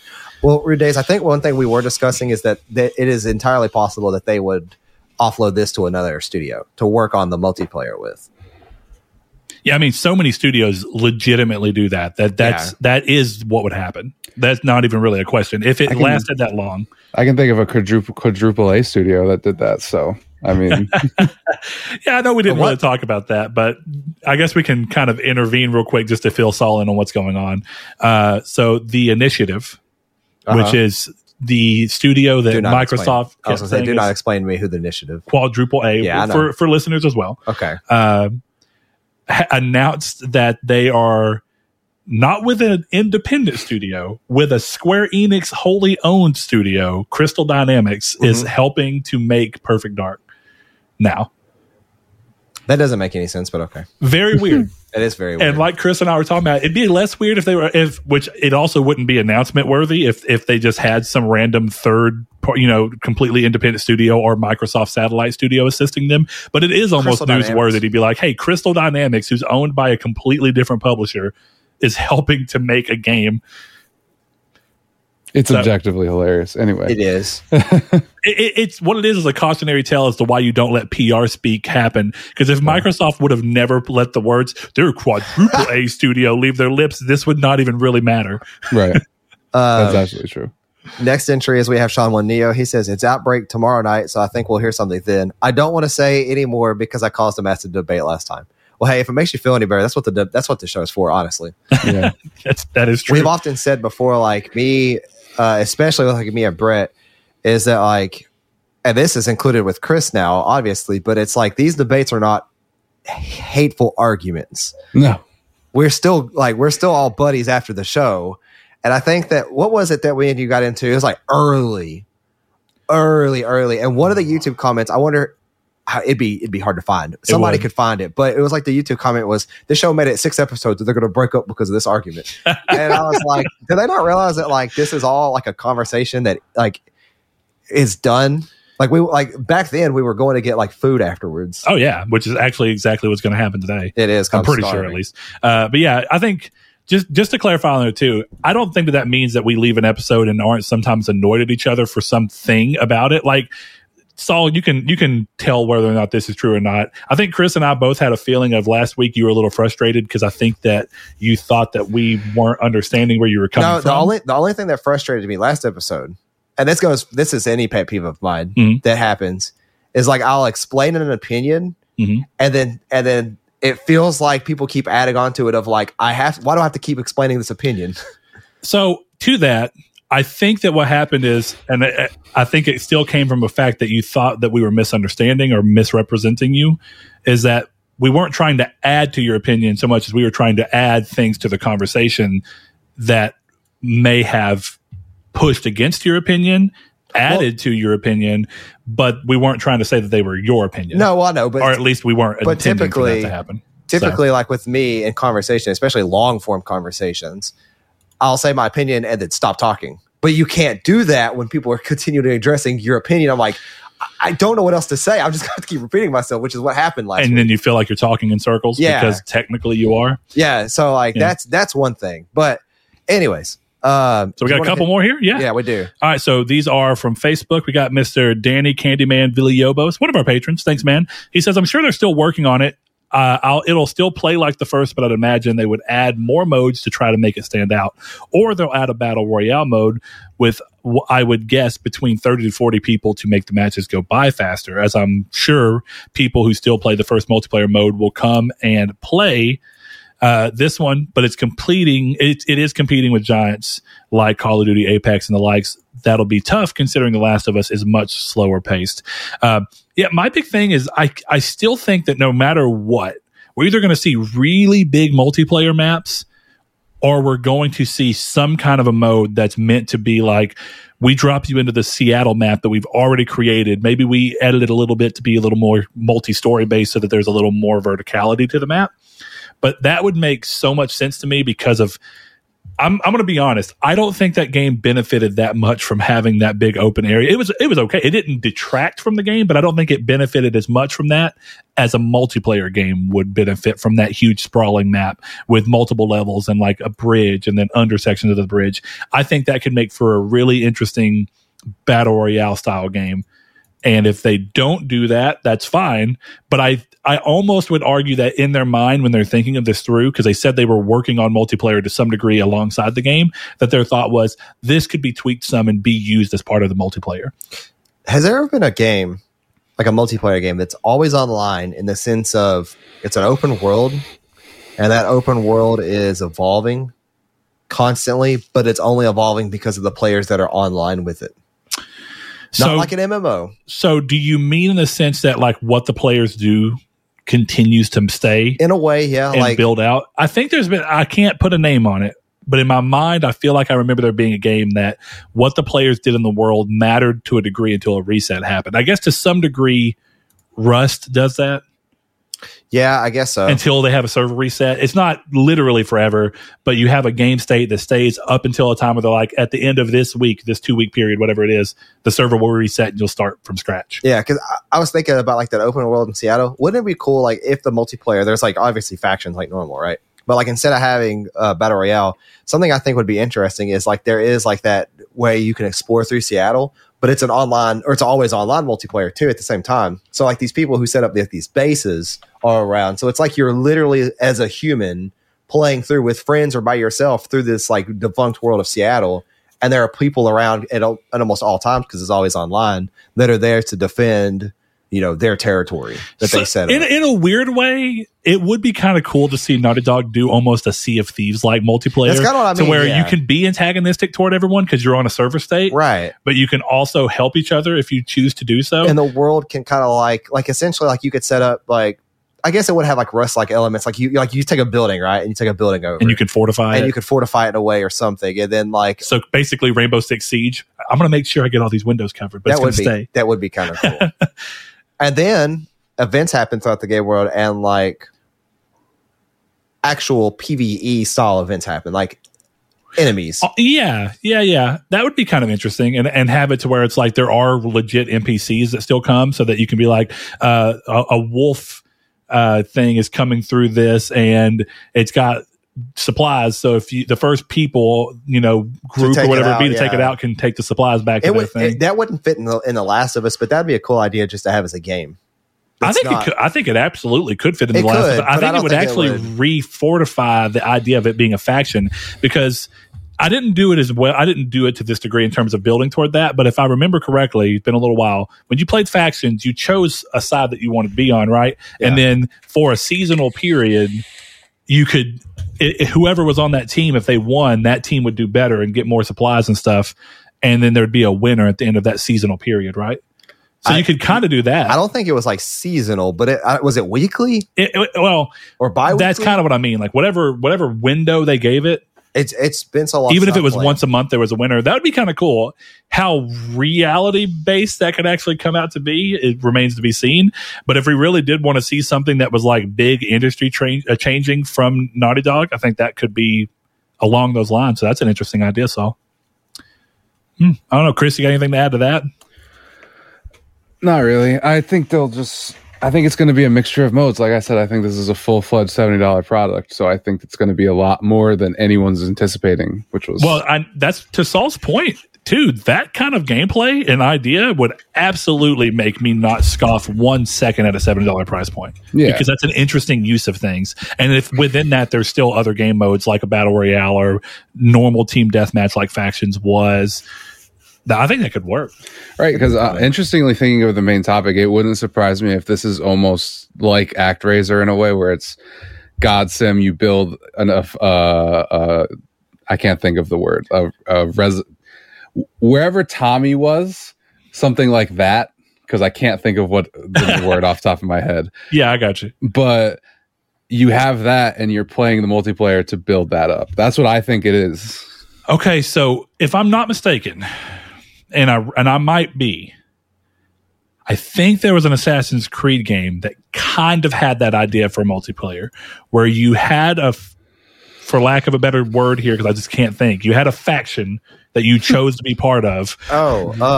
And was it 3? I think so. And I think it was because I remember that Liberation on Vita had like an asynchronous multiplayer mode that played into that. And you could basically, as you did things, it would go, that would be kind of cool, Chris. Have it to where like you have the top layer faction, but then you actually have gameplay that affects it. You know what that kind of makes me think of?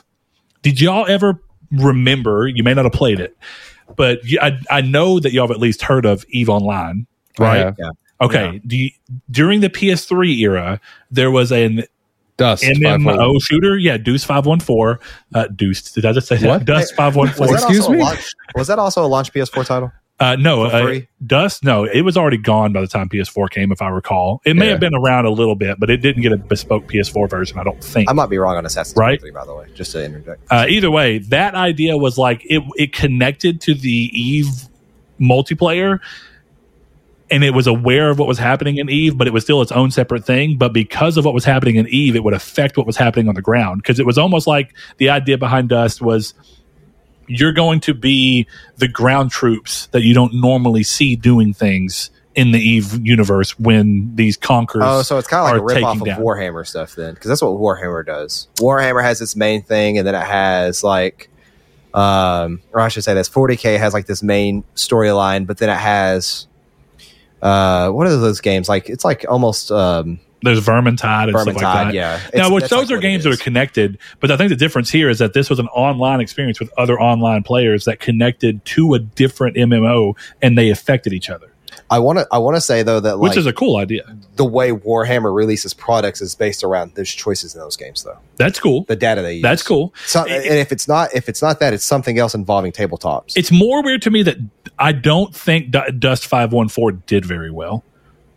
Now, whether that was, I played it not very long, but whether that was down to poor gameplay because it was developed by people who typically make, and I may be wrong, they actually may have done a satellite development studio, but if it was developed by the people who made Eve, it may have just not been that it may not have been a very good FPS.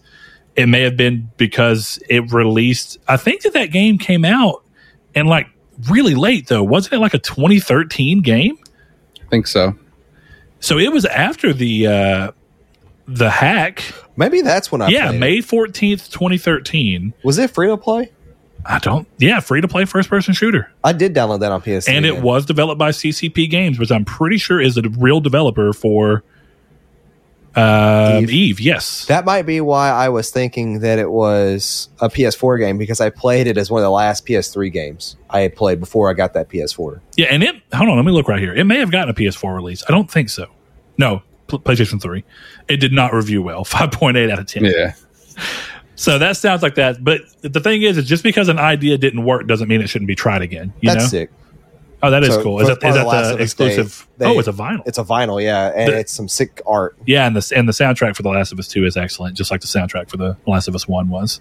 Good stuff. All right, going on. Last thing we got here is from Hussein Saeed. He says, I think they are still working on it, definitely, but they don't have to compete with Call of Duty or the likes of any other multiplayer game. All they need to do is add the Naughty Dog touch and it will be successful, which I think is actually a pretty fair point. And it goes towards something that whenever I was waiting for the video to render back down and I kind of teased what it was with the thumbnail, and of course the thumbnail's provocative on purpose. It showed The Last of Us cut into Apex, cut into Call of Duty, and it said, can factions still compete? And the person asked, does it have to? And he talked about him being an example of like somebody who was drawn in, who doesn't normally play those games. And I'm that exact person. And I said that last week. I don't play a lot of multiplayer, but factions drew me in probably because it was Naughty Dog and I'm a fan of Naughty Dog. So it got me in the door quicker than other games would. Well, and then I stuck around. And if you get a sizable enough chunk of people like that, then I guess it doesn't really have to compete, because it doesn't have to be pulling from those player base. It can actually pull from a bespoke player base that doesn't usually interact with these things, and it might find even long-term success from those people. It's hard to say. So not in the perspective of competing, but I actually brought that up last week with that exact same example, but using Days Gone players. Some people have played Days Gone just because of photo mode. Yeah. And like literally been drawn in because they saw a cool photo and like, I want to do that. Yeah. And like they've gone in and they've like, I actually saw a Twitter user. I can't think of her name. It's a famous screenshot Twitter user, and I'm sure somebody can point her out to me. But she does a lot of in-game photography for stuff like this. And my whole point was like, those player numbers aren't going to multiplayer photo mode. That'd be a terrible idea. It would be. Are you kidding? That would be awesome. It would be awesome. Pokemon Snap, like. No, you run around in real time and put photo mode on, and while you're trying to take a quick selfie of yourself, somebody blows your head off at the time you take the picture, so you just get that would actually that be would sick. fit in with Borderlands, if anything. I can see that being some dumb stylistically stuff. Yeah, I could see that too. But yeah, it wasn't that the numbers were competing, and that I made the point that it can definitely pull people in for that reason. Yeah, but that doesn't mean that those numbers would be strong to compete. Yeah, that's the hard part to say. Yes. Because, I mean, even if you look at what The Last of Us sold, which I don't know the actual numbers, at one point, the first month, I think it was 4 million. So even if we use that early number, right, 4 million people who may or may not typically play multiplayer may push through and play this. Is 4 million enough? And Chris and I kind of had that conversation of what is a successful number. But we'll have to see. I'm really curious to see what it ends up being. I would definitely take story DLC, but I'm a little curious to see if at the end of all this, are they going to do like what they did with Lost Legacy, where they go, it was bigger DLC, it was bigger than what DLC would be, so we made it a standalone game. Like, do we get in a 2-year window or so, do we get another Last of Us standalone game? That'd be interesting. Yeah, factions. Yeah, and factions could meet both of those, right? It could meet the story DLC requirement while being the multiplayer, Yeah. It's possible. I don't know. It's interesting to me because I think the funny thing is like I think every person got misinterpreted in that argument. I'm pretty sure. Yeah. Because my argument was never that it was going to be successful or not. I just thought it was insane to think that Sony wouldn't invest in it. You know what I mean? Yes. So, yeah. And I do remember that being it. Clearly, I think Sony would show that Sony have shown that they're going to invest in Naughty Dog no matter what. Apparently, they said in a press release that they're announcing something at not a today. PT. Today. Yeah, that was an hour and 15 minutes ago. They haven't announced anything. I don't know what's going on. Yeah, that's why I was like, wait a second, is my laptop off? Because yeah, I knew we started recording and whatnot before that, so I wasn't worried about it. We'll see what it ends up being in post time. We'll see. But all right, so Saul, do you want to take us into the actual main topic? Yes. So, anyways, back onto the main topic. I was talking about how I love seeing these games that play in very oddball, wacky ways to a new game. So, if you could come to me and say, there's this new side scroller, but every boss battle becomes a racing game. I'm like, what? That sounds interesting. I'm going to play that. Or, hey, here's a D&D tabletop game, but it's at the same time it's a card-based dice rolling combat game. I'm like, okay. With a world map like Final Fantasy, okay, I'm in. Yeah. And I absolutely love games like this. Not that all of them are great, but I like the space they occupy in the gaming world. I think that it is it was at one point a very niche space that's kind of growing and growing. And indie titles are the ones that are killing it. And I was curious just to hear y'all's perspective on it. And what are games that have come out of this kind of thought process? And what are some wacky games that don't exactly fit specific genres that can kind of genre bend and get away with it? And they do it well.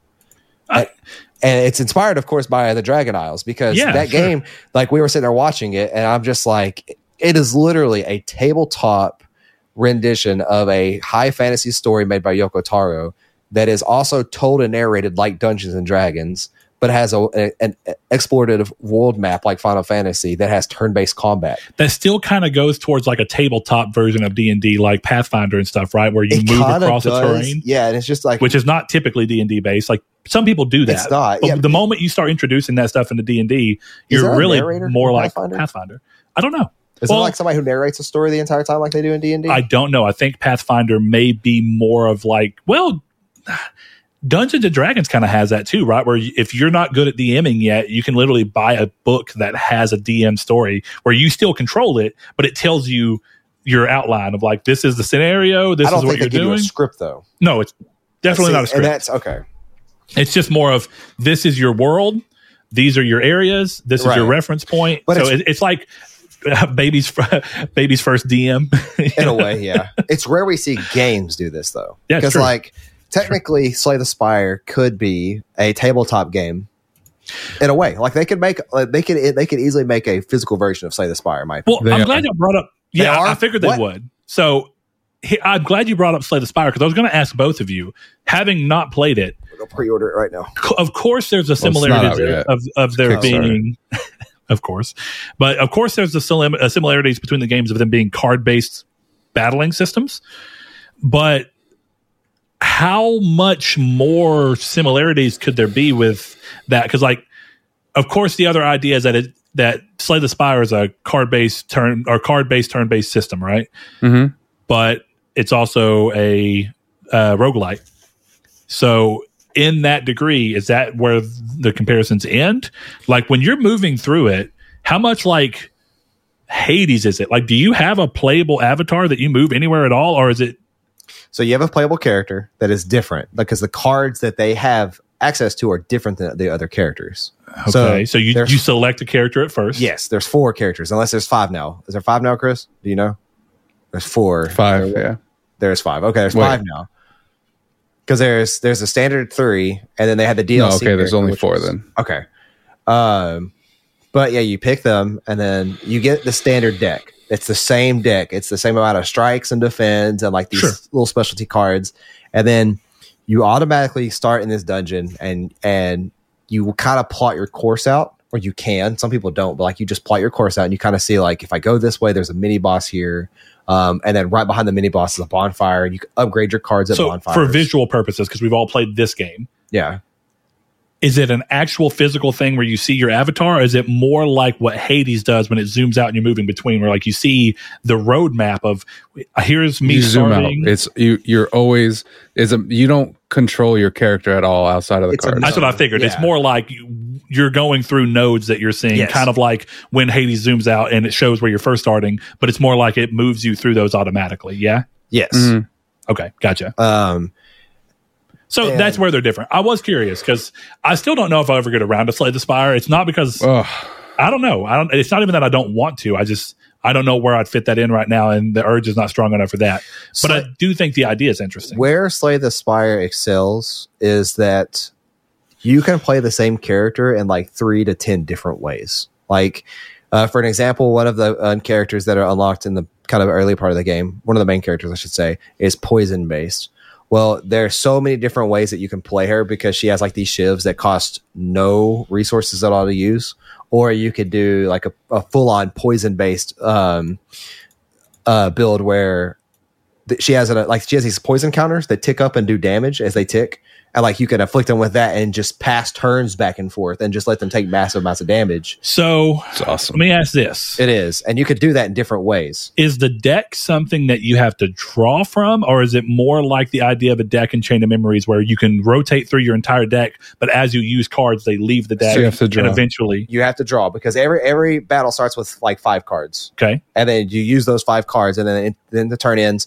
And those 5 cards go to a discard pile. And then you draw another card. And if you're out of cards in your deck, your discard pile gets shuffled back in. So in a way, it's kind of like Hearthstone, but with a visual representation No. of what's going on. I mean, Maybe. I guess Yeah, I mean, it's a not, deck builder. It's not Yeah. like yeah, like you build a deck out, but then you're seeing all these things go on with actual characters that are based around the cards. Or Yeah, it's not Hearthstone. Like, I guess it's Hearthstone in terms of like the mechanics of a card game. But it's yeah, not that's what I mean. Hearthstone Card at game all. mechanics. if you want like a real world example, just think of how like in the TV show, like Yu-Gi-Oh, you know, Yeah. where he Mhm. plays his cards and then the monster does something or the trap card is there. It pops That's up, all it yeah, is, right? yeah. Like you're seeing a visual representation of what the cards just really are Yeah, doing. exactly.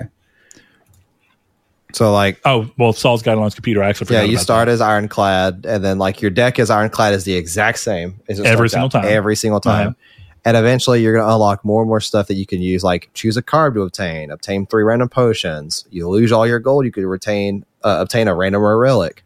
So I mean this in a completely, because I'm looking at Saul's screen, and I don't mean this in a bad way at all, because I actually like this he's going to game. mean something in a bad way, Chris. Get ready for I it. promise I'm I ready don't. for it. I don't. But I could see someone thinking I'm saying this as a hit, and I'm not, because I like the way I like the way that game looks, and by chance I like this one.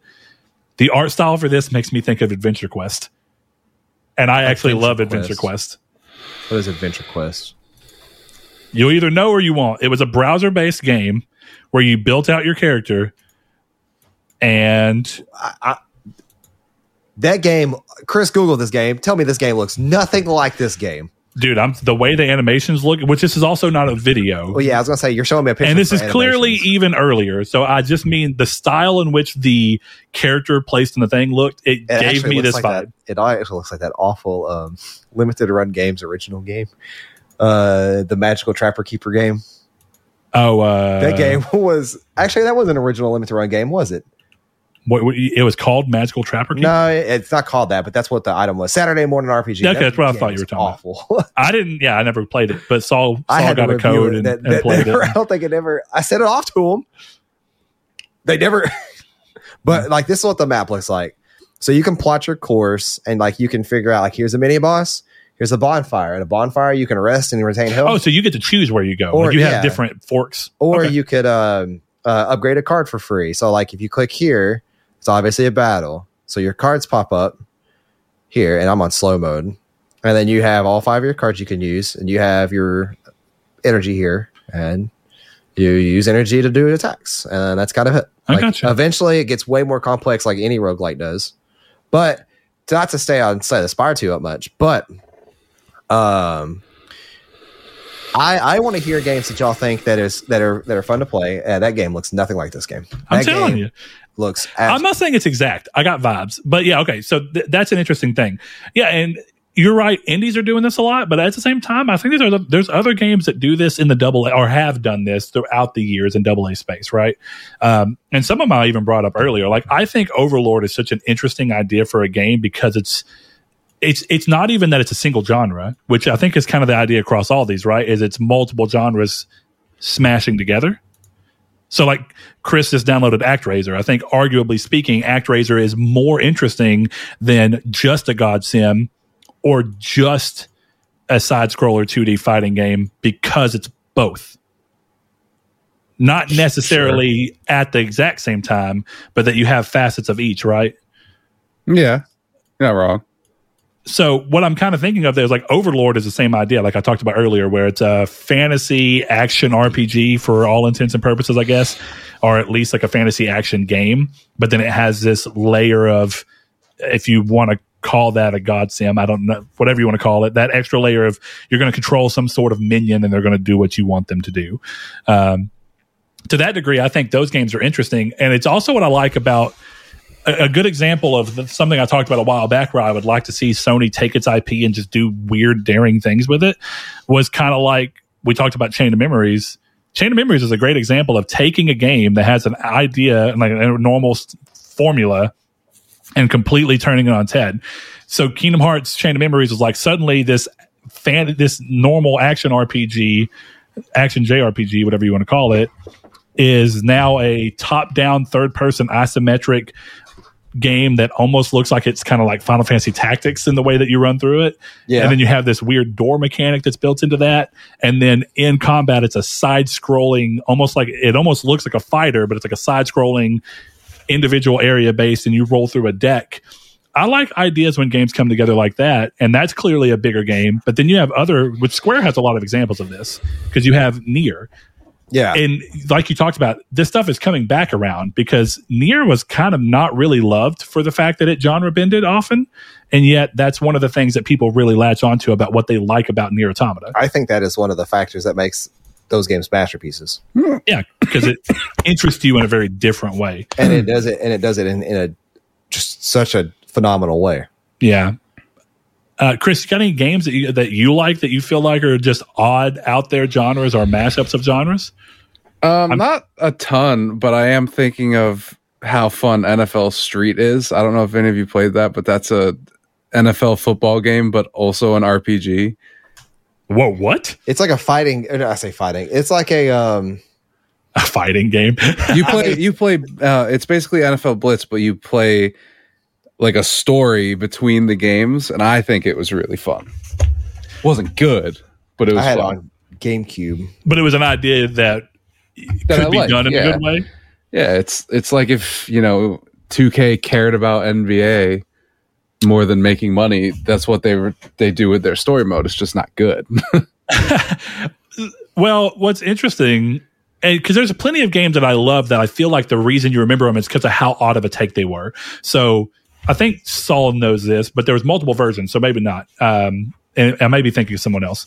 But the Sims games have always been the top-down, build your house out, and then you're just watching people do stuff and having some light influence in what's going on, right?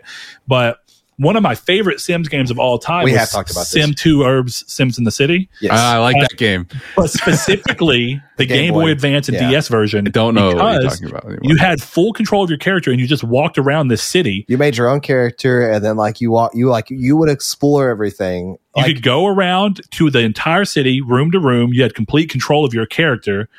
And it was almost like a collection of mini games that you do to earn. It was jobs, and that's how you made money. But there was a story built into this. So unlike Sims games, where the normal Sims games don't have a story, but this game had a story. Daddy Big Bucks is going through and trying to buy the whole city out so he can make some kind of big over thing. Oh, I know, dude, it's super tongue in cheek and stupid and over the top. But I love the game, and I even replayed it not that long ago. By playing the DS version, which is the exact same as the Game Boy Advance game. It just looks a little bit better and has added functionality in the bottom screen. I love that game. And you could be like a Ratman in that game too. There was like a character that was on the DS version. You could be Ratman. Yeah, of like Batman. I still have the DS version sitting in there. I just don't have a DS to play. It's phenomenal.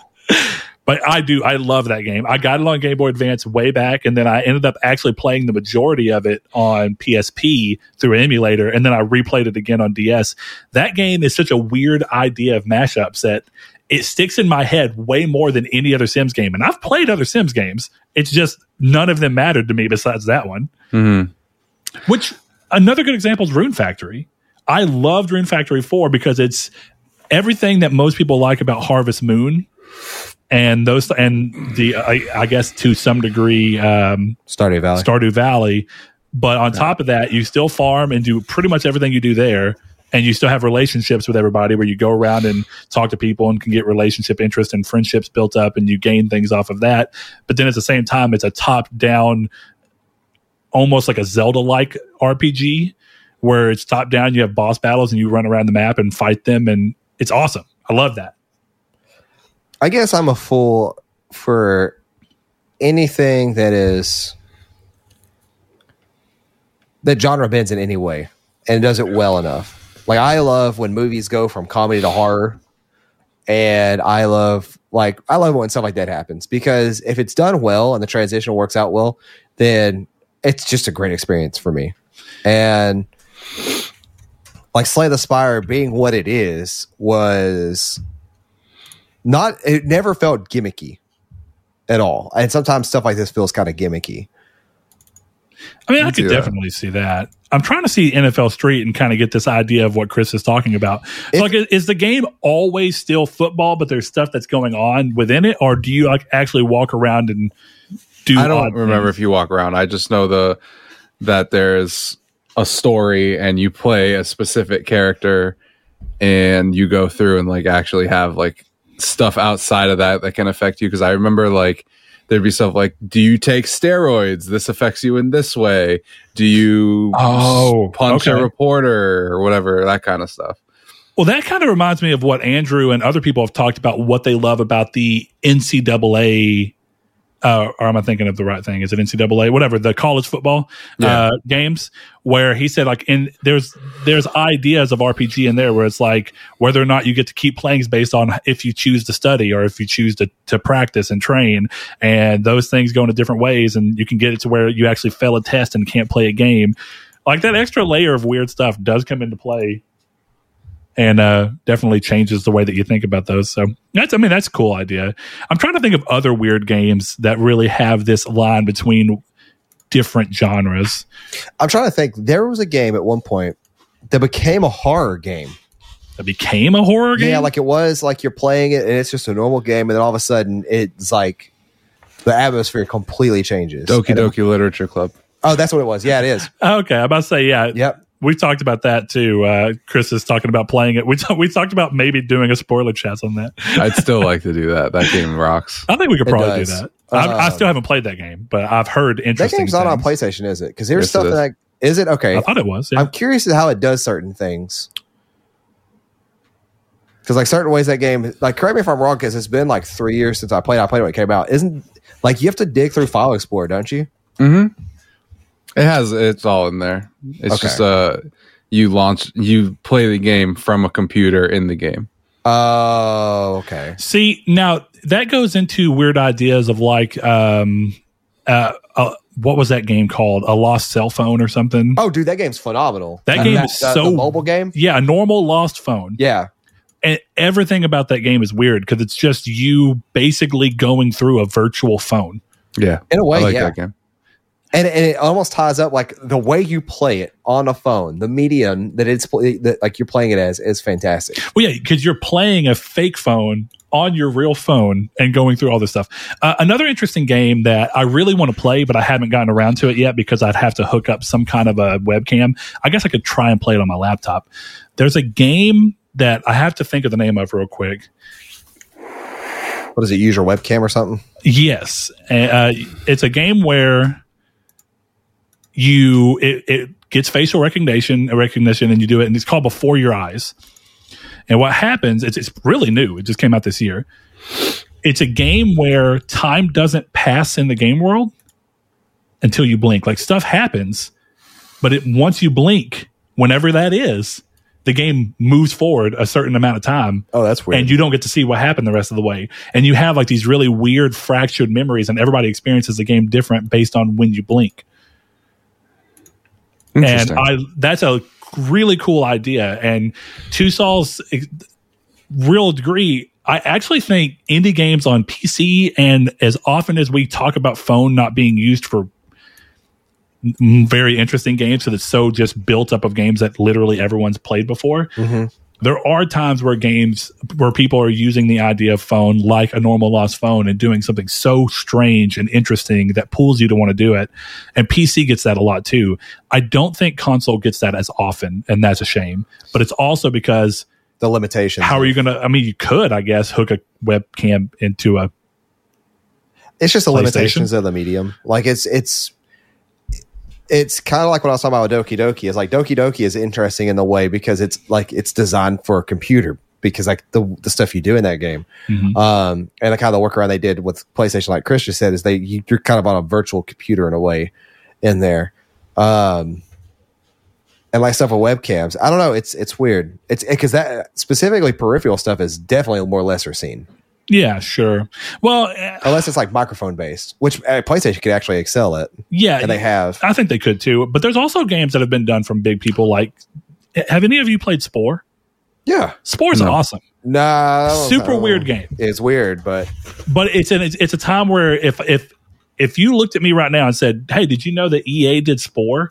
You wouldn't. Yeah, you wouldn't immediately think it. But that actually leads us to the game that Chris was talking about before we started recording, Lost in Random.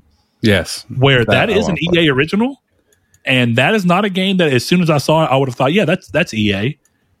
And that's a really interesting idea of like a game where you run around third person action adventure, but then all of your actions throughout the game are based off of cards, very similar to what we talked about with Chain of Memories. I think that's a really odd way of going about it, but it's cool.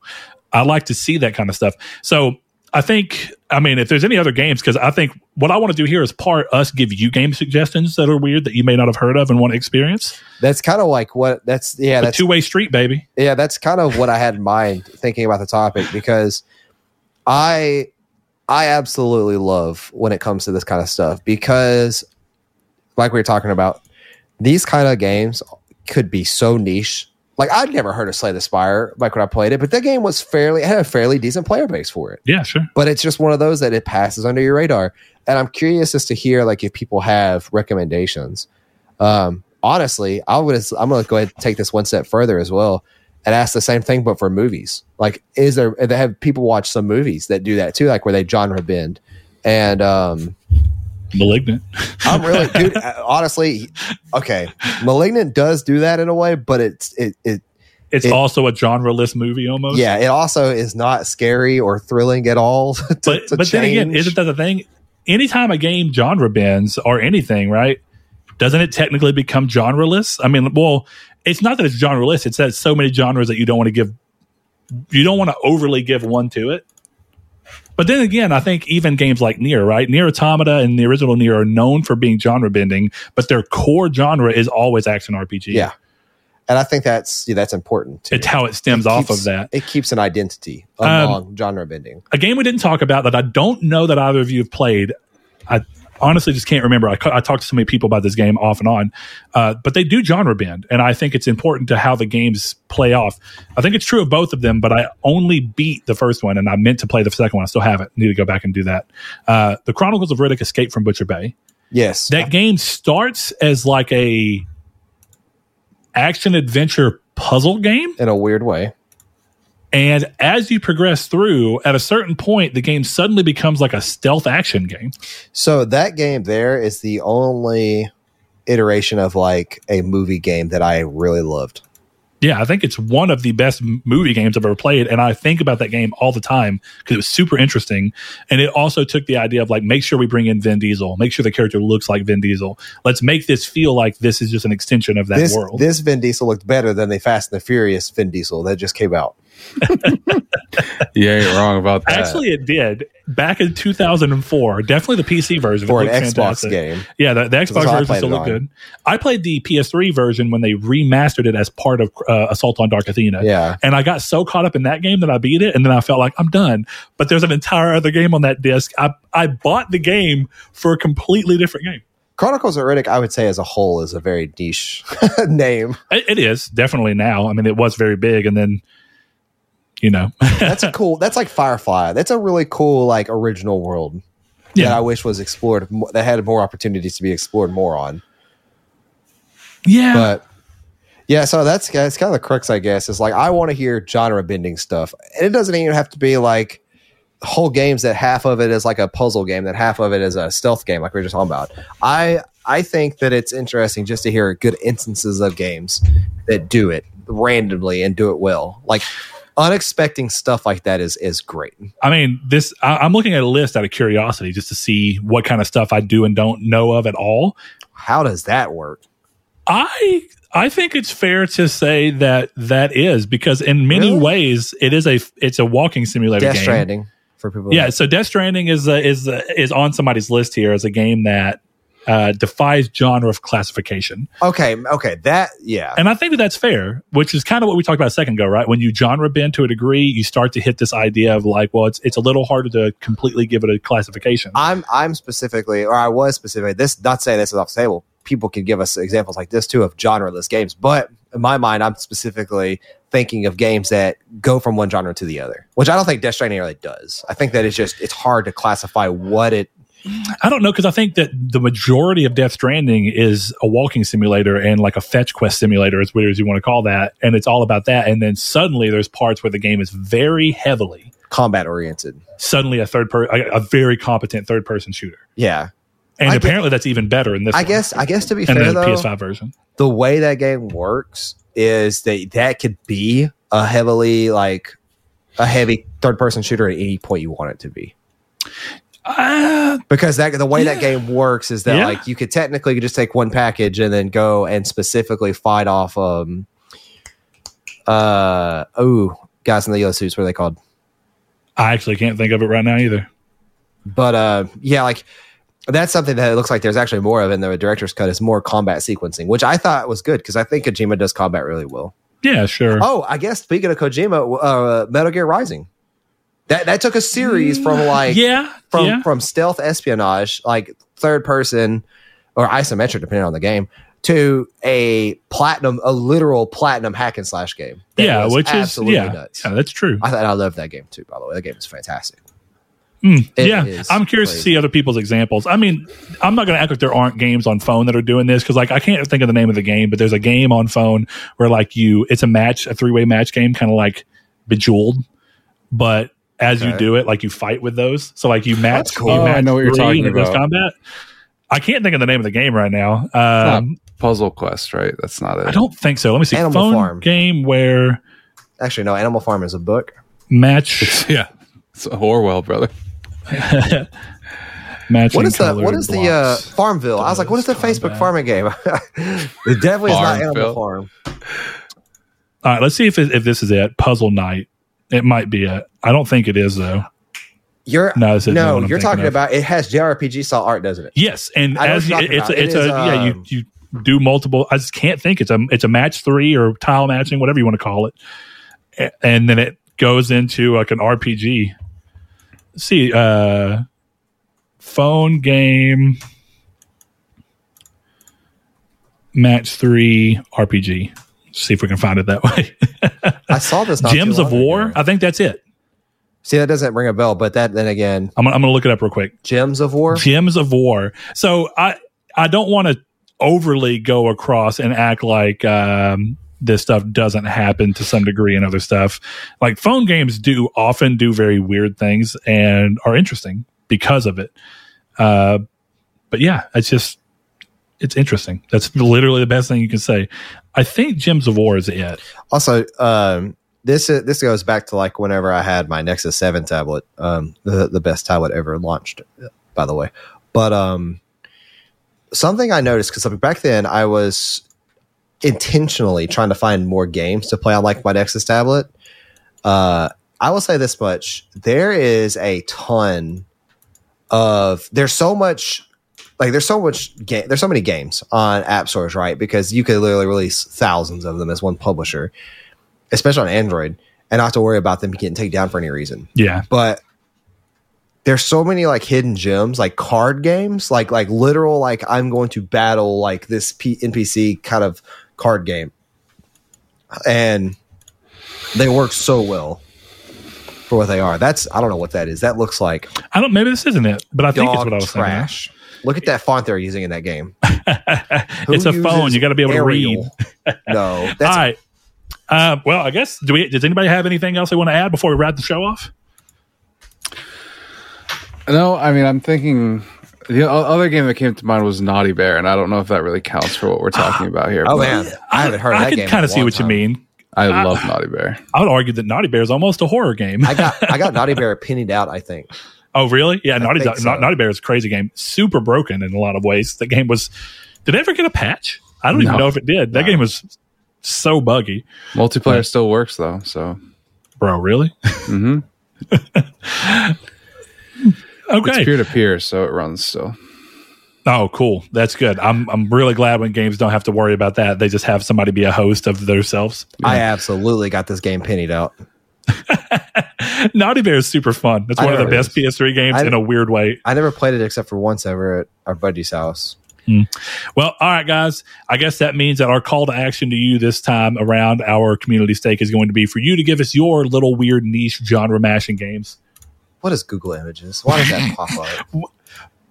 I almost want to put that in Discord. So, Chris, yeah, I'd like save that to your phone so that when your wife goes through I'm going to screenshot this so that I can. One thing I like about iPhone screenshotting is like I can screenshot it, send it from the screenshot, and then delete it all in one go, all in one screen.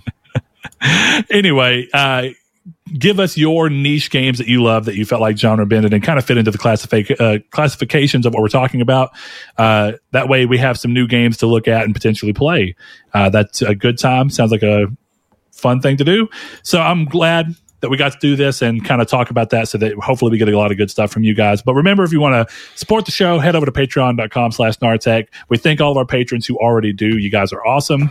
And without further ado, I think we guys will see you next time for episode 231. So guys, thanks for joining me, and we'll see everybody next week. Thank you all. Big shout out to our patrons, Ham and Egger, Bailey Robertson, Rob Wartpoint, Josh Drago, Mark Schutz, Cypher Primus, Jason Clendenning, Kyle Grimm, Richard Schaefer, Brood Days 93, Joshua Lago, Landis, Kevin Bacon Bits, Luke Rabbit, Danny Villalobos, Solitary Red, Jehudi MD, Sean, Josh Ayers, Derek Porter, Corey Hickerson, Constantly Kenny, Matthew Green, Sean Sanderud, The Stonard, Josh Jarrell, Steven Salazar, Shadowist, and my name is Dan. Thank you. Thanks.